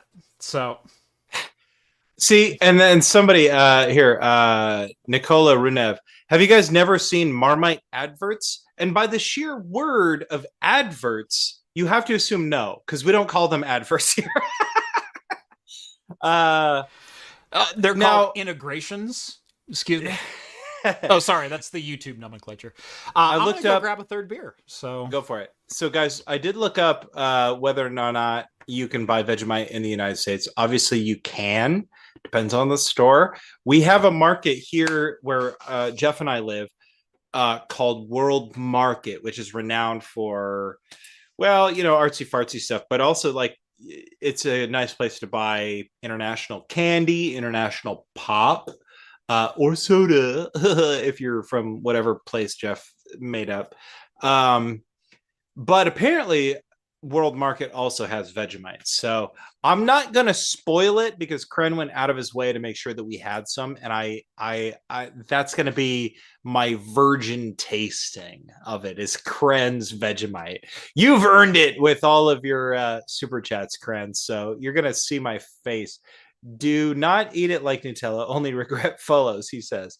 Harley McClure said, it's strong. Take it small doses. Okay, good to know. This is good. This is good information to have.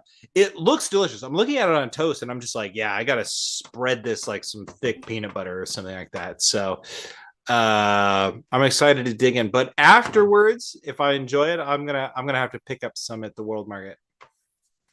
I'm actually, my mouth is watering thinking about it. So salty. Vegetal and apparently some sort of yeast spread, and I don't know how I never knew that. So, and they're getting it from brewers.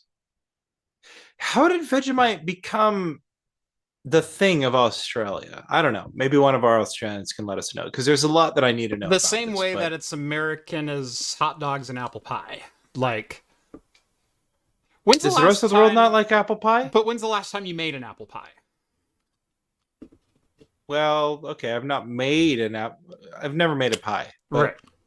That's because I fall into the gender roles. Like, as American as baseball and apple pie. Like, yeah, baseball is totally American. It's not that other countries don't do baseball. It's just that. Well, the only other country that does it is, it's Japan, really. Right.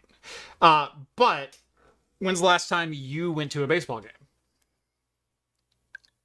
I mean, I've seen some kids play baseball like within recent years. I've never been to a major league game. I've been to quite a few minor league games, AAA clubs. I've been to a lot of college baseball, but I think the last baseball game I went to was probably like 2015, maybe 16. And what was that? What was it?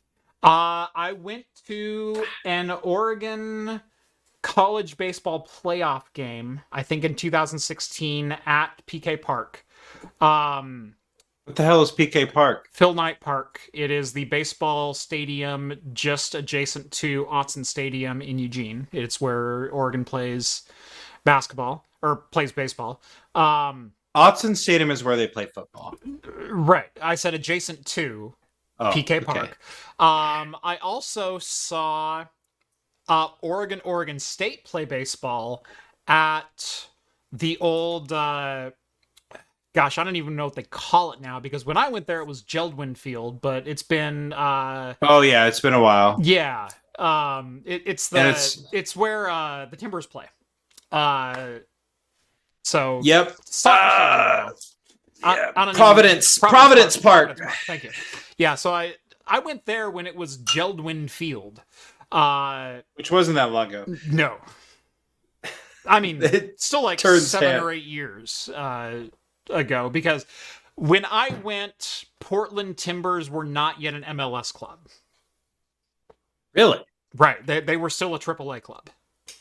So it's been a while. Interesting. Okay.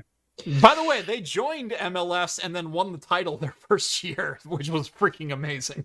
Dude, you know what gives me major credit when I go abroad in the world? By the way, won the Major League Soccer title as the 8th seed coming in. Like they made the playoff by a half a game or something like that. And I can barely tell you about football, but I've been to many Timbers games. Football for an international audience, by the way. However, what gives me cred on all the four dollar's continents worth that I've more been than to, the euro. It's soccer now. For now. But you go abroad, Jeff, you go to Europe, and you want to have some serious cred, man. You talk about the Timbers, and you're there. You're one of them. It doesn't matter, man. Right. They're going to talk to you about American football. And they get it, too. Oh, yeah, dude. Yeah. And especially when I was in Italy, I was in Rome, dude. And I went to this wine bar, and this dude's like, you know, with his limited English, we get to talking where we're from. And it was like, we had Pinot Noir, we had craft beer, and we had Timbers soccer, dude. That's all this guy needed to connect. It didn't even matter. Timbers Army is strong, let me tell you.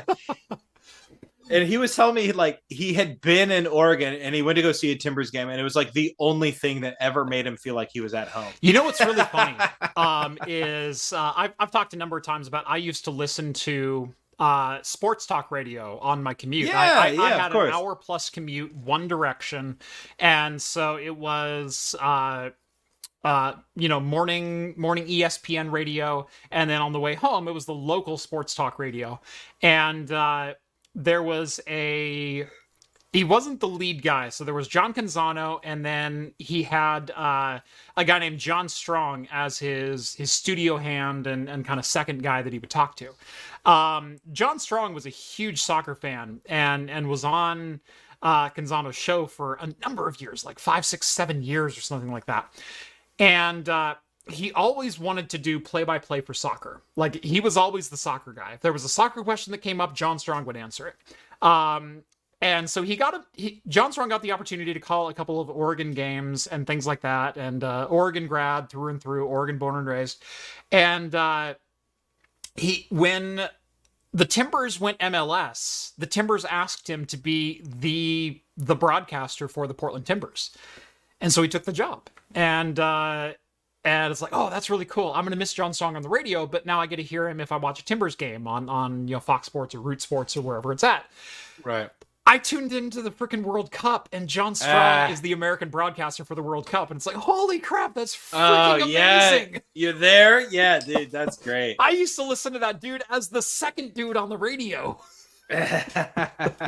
And he was born in the town that I grew up in. Like, just super cool. So it's always weird when you can catch like sort of weird international sports stuff in a way that resonates with you. Because like, you know, this might not be a surprise. Everybody's been watching me on this thing for 5 years now. It's like, I'm not a big sports guy. You know, I've got my things. Like, obviously, like I like Blazers basketball.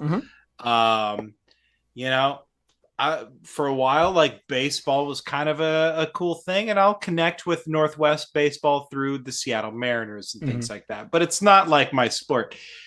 But like there was a time when I first moved out on my own, and I was living with my roommate, and like we were up late last night, one night after drinking, and it was like the one thing that we could manage to get on our like pirated cable was rugby.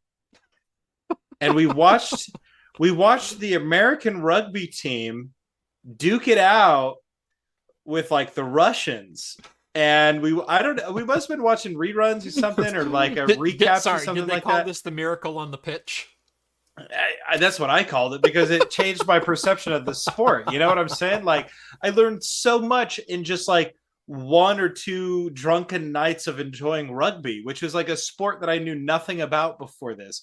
And after I was done, I knew like the top players' names. I knew all this sort of stuff. I knew where the Americans stood on the world field, you know, like, and it's just like you naturally gravitate like, well, I don't know about the Russian team, but the Americans, we're here for it. You know, we believe these colors don't run. Right. Yeah, you know. And for a moment, I understood what it was like to watch the Super Bowl. So it wasn't even close to the Super Bowl, but yeah. Sports is what has always brought me and my friends together. You're one of the few friends that I've connected with that it's been like, oh no, tech and music, like, yeah. But for most of my friend groups, it's usually been sports. And I have a group of friends that I hold very near and dear. That when Damian Lillard hit the shot to beat the Rockets. Right. When Dame hit the .8 to beat the Rockets, and advance to the second round. Oh yeah, dude. And this wasn't even the it's a bad shot. This is 8 years predating that. This is like we finally made it to the second round for the first time in 14 years. It was incredible. So one of my friends, all three of us were texting. So my friend got to go to a game earlier in Blazers history, playoff history, but whatever. All three of us were texting throughout that game. All three of us had kids within the last year. All three of us at 9:30 at night woke our kids up yelling in the living room, independently of one another. And it's like this apart yet still together, because he hit that shot and I jumped up and like, oh dude, I everybody screamed. Everybody did. And all of a sudden I hear Miss crying upstairs. And it's like, oh crap, I woke up the kid.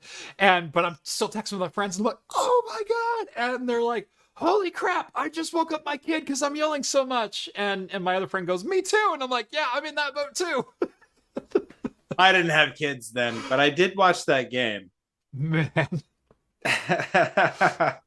Who did, like, dude, you're a Blazers fan? Like, It doesn't get better than that. You know? One of those friends was also at the Blazers Dallas Mavericks playoff game where Brandon Roy single-handedly came back from 23 down. Is that the game where he scored 50 points in one half or whatever? No, he didn't score 50.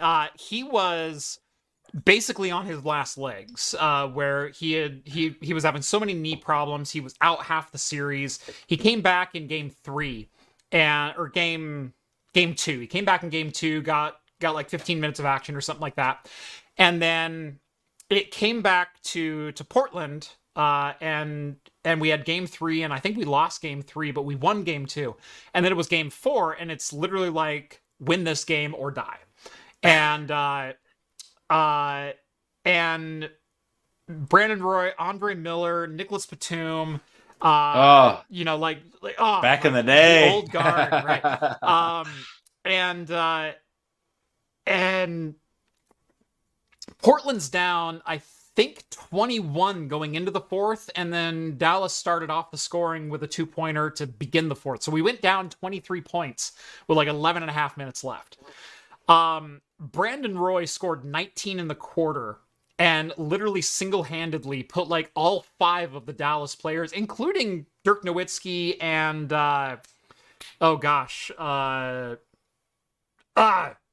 bald point guard.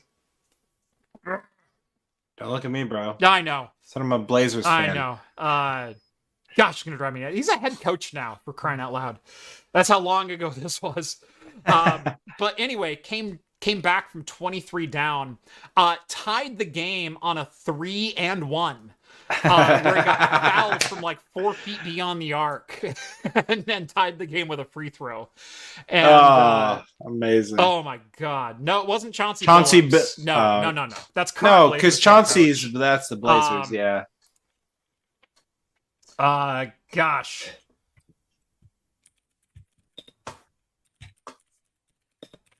I know we shouldn't be doing this, but I'm going to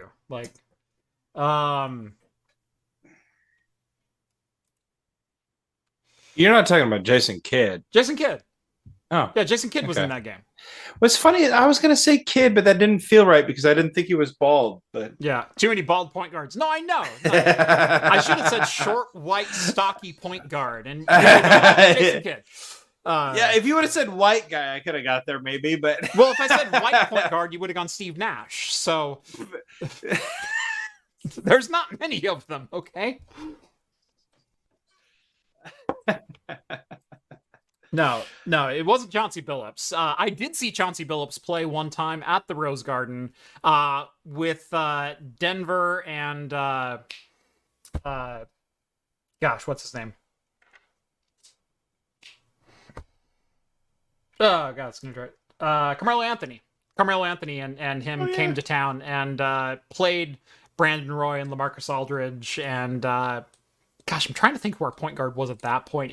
It was probably one of the 4 stints of the point guard that would never leave. I'm trying to remember his name.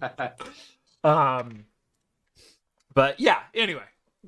Most of my friendships evolved over sports and love of sports. And that same group of friends I would wake up at 5 a.m. and go play basketball before work with. And back when I was in shape and could like almost dunk a ball and he wouldn't injure his a decent elbow pull up. Yeah, he wouldn't injure his soft cartilage with a little baby kicking him or jumping on him or whatever. Whoa, don't blame my drinking on my child, okay? Look, I am. I know what it's like to be a dad, Jeff. No. Oh man, we didn't get through. Let me know what it's like to be a dad when you get to zone defense. No, we're not gonna have that conversation. When the players outnumber the defenders, we're not gonna be having that conversation, right, man. I was totally fine with man-to-man. Man, zone is a whole other game. You're on your own. Okay, have fun. It's not about stopping every first down. It's simply about not getting beat over the top.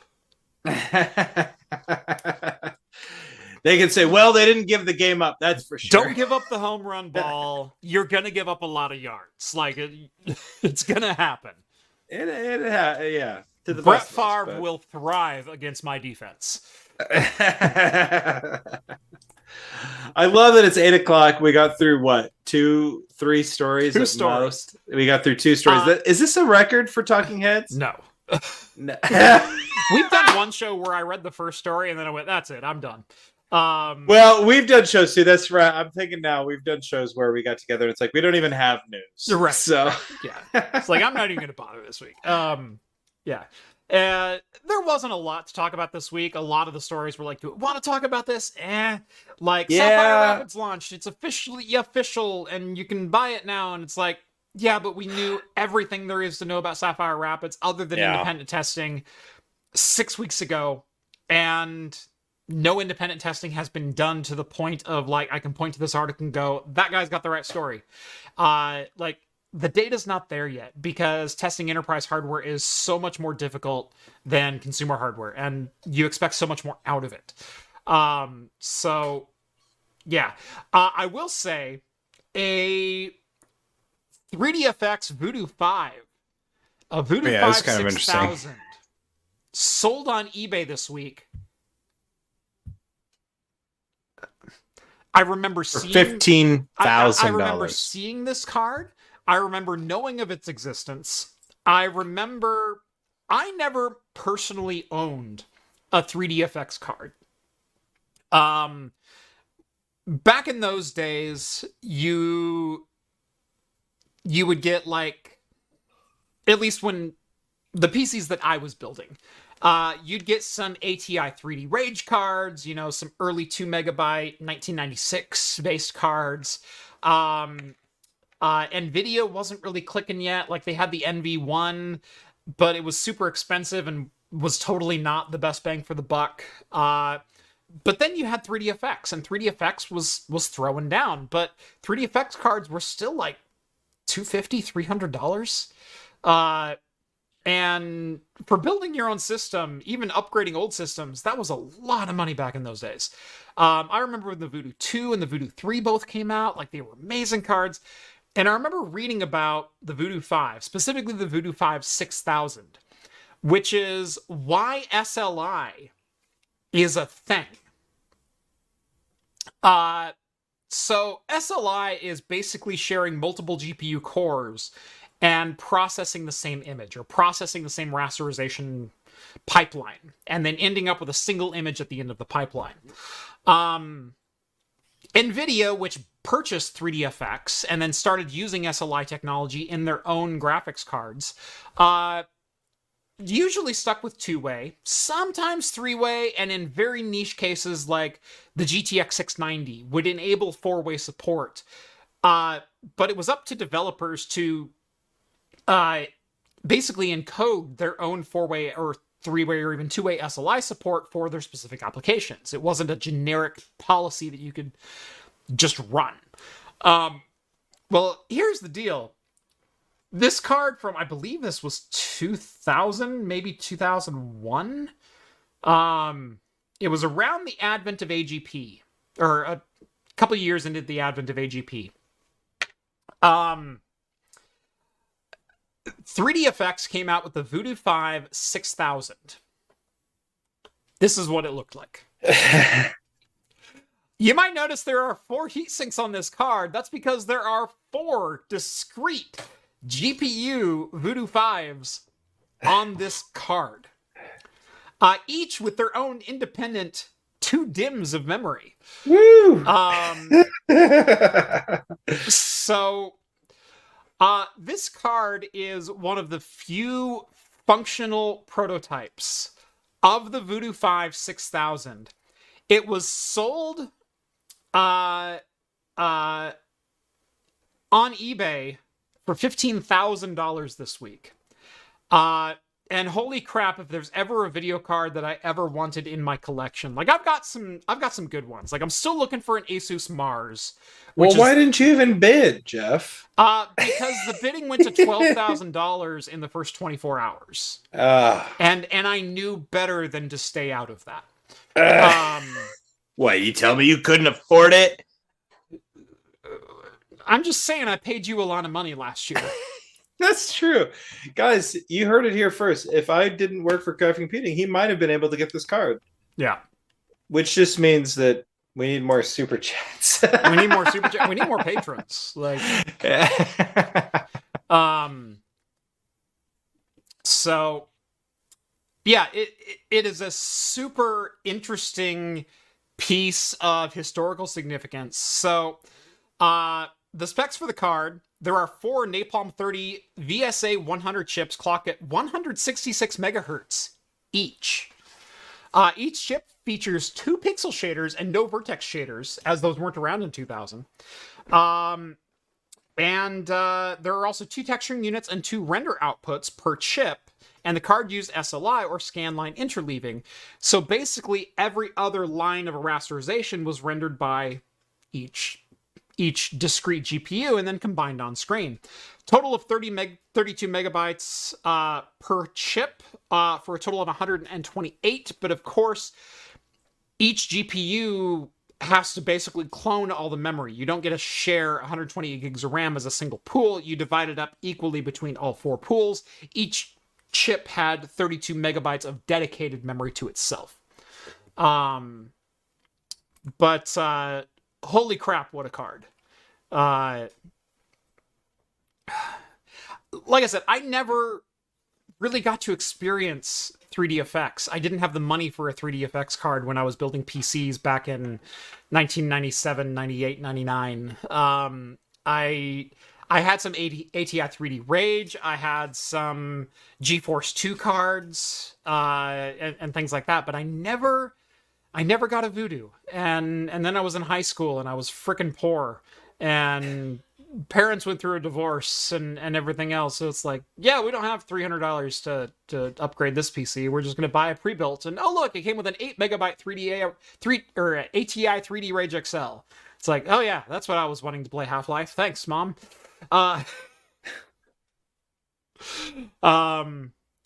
So my first graphics card came well after. Right. I got the GeForce 3. Yeah.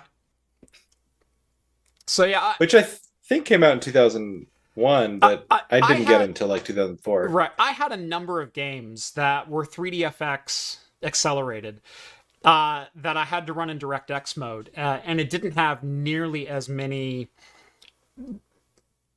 fine details and pretty features and all that kind of stuff. It didn't have all the bells and whistles that the 3DFX cards did. It didn't have real-time shadows. It didn't have volumetric lighting. It didn't have all these other things that were integrated into 3DFX all the way back in 2000.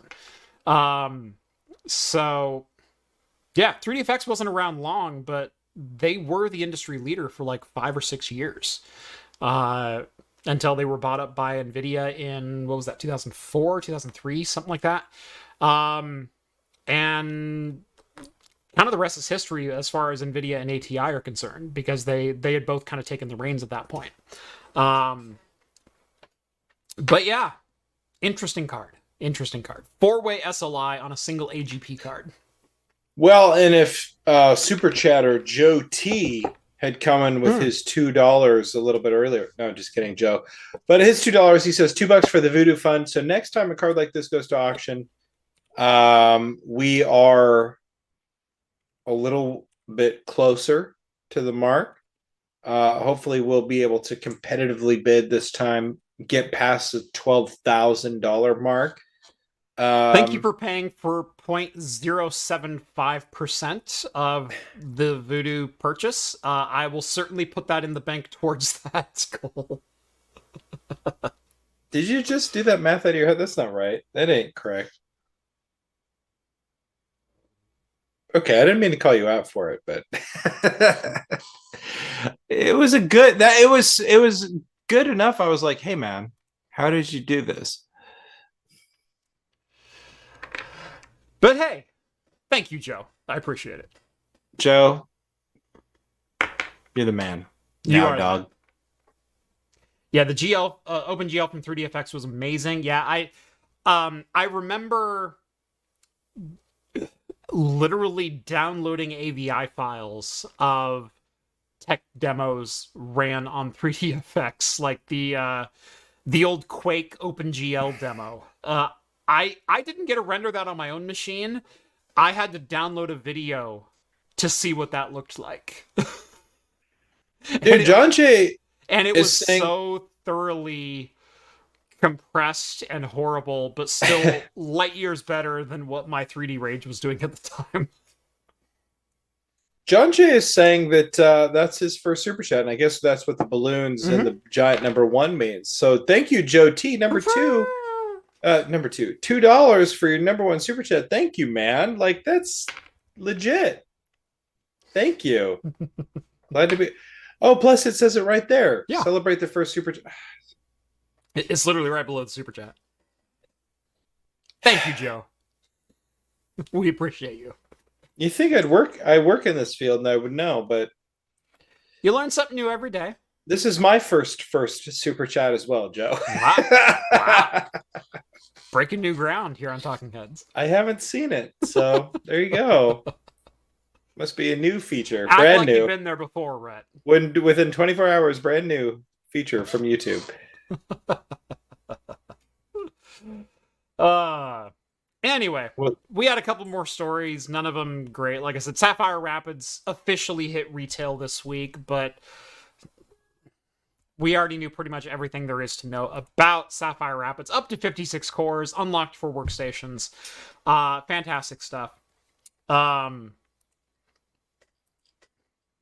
Yeah, we did have a little bit of Microsoft acquisition of Activision and Blizzard news. I think we can cover that in like 30 seconds. Microsoft and Nintendo, as well as Microsoft and Sony, have entered agreements that Microsoft and, by extension, I believe Sony's agreement was with Bethesda, and Nintendo's agreement was with Activision to bring Call of Duty and Elder Scrolls, Starbound, or Starfield, etc., basically games from those publishers, to the third-party platforms, respectively, for Nintendo to not protest the acquisition of Activision, and Sony on the same regard.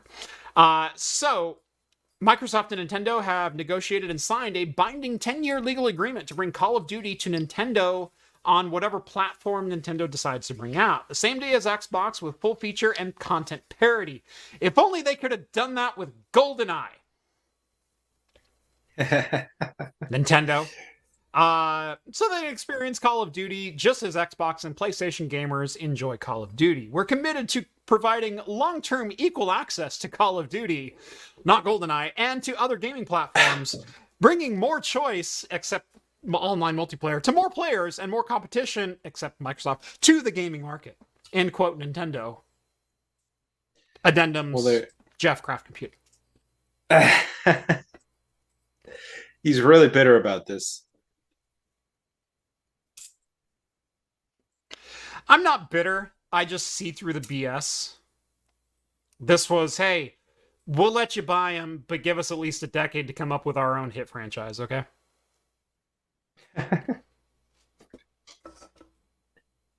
Well, there you go. Mm-hmm. I hate to say it, guys, but I did not finish the beer, and disappointed.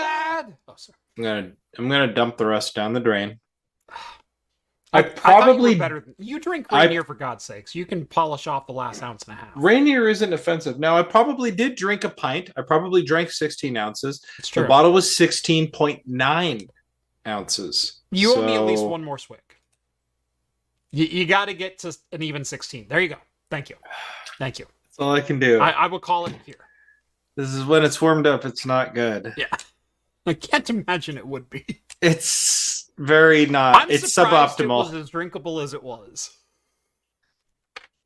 Look, when you're me, your palate opens up a lot. I don't turn my nose up at food. Rarely do I turn it up at alcohol. And this is true. This is true. And I like to try everything at least once. And I tried this. And if it's ice cold, I would drink it again. Yep. After it warms up, no. Yeah. No, I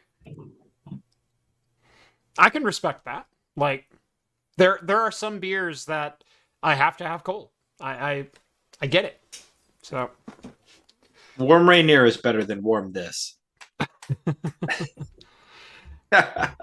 Like I really like the Rogue Cold Brew IPAs. They have the Cold Brew and the Cold Brew 2.0. Those are only good Yeah. 36 and under. Like, Yeah. Once it warms up, the hops and the coffee beans don't quite. They don't blend. Right, but when you kill the taste buds enough, you got something working. Anyway, this has been episode 273 here on Talking Heads. Join us every Wednesday night at 6 p.m. Pacific time for the latest in beer and tech news. Follow me on Mastodon. Follow Rhett on Mastodon. Links are both down in the video description. And if you like the content you see on this channel and want to help support us in what we do and want to help keep the lights on around here, consider joining the Patreon. Link is also down in the video description. As a bonus, you'll get exclusive access to my Discord server, where you can chat with myself as well as the other hosts from Talking Heads. Rhett, any good of the order before we close? No good of the order whatsoever, except, hey, keep your eye out for the next Craft Computing video, and we'll be back here next week. Same bat time, same bat channel. Thank you for beating me to the old Adam West reference. I very much appreciate it. What can I say? I'm a huge Adam West fan. He's my number one. I idolize him. I want to be him, and I likely am him. And say, I love Adam West. I always pictured myself more as like Casey Kasem. So, No. Yeah. Well, okay. I'll be Adam West. Yeah, you go ahead and be. I still get to be Casey Kasem. Like, it's not True. That's cool. really Why a not? bad Yeah. deal. No, that's So, true. There you go. All right. Okay. Well, hey. Well, maybe we'll see you all in the after party, and until next time. See you then. Cheers, everyone.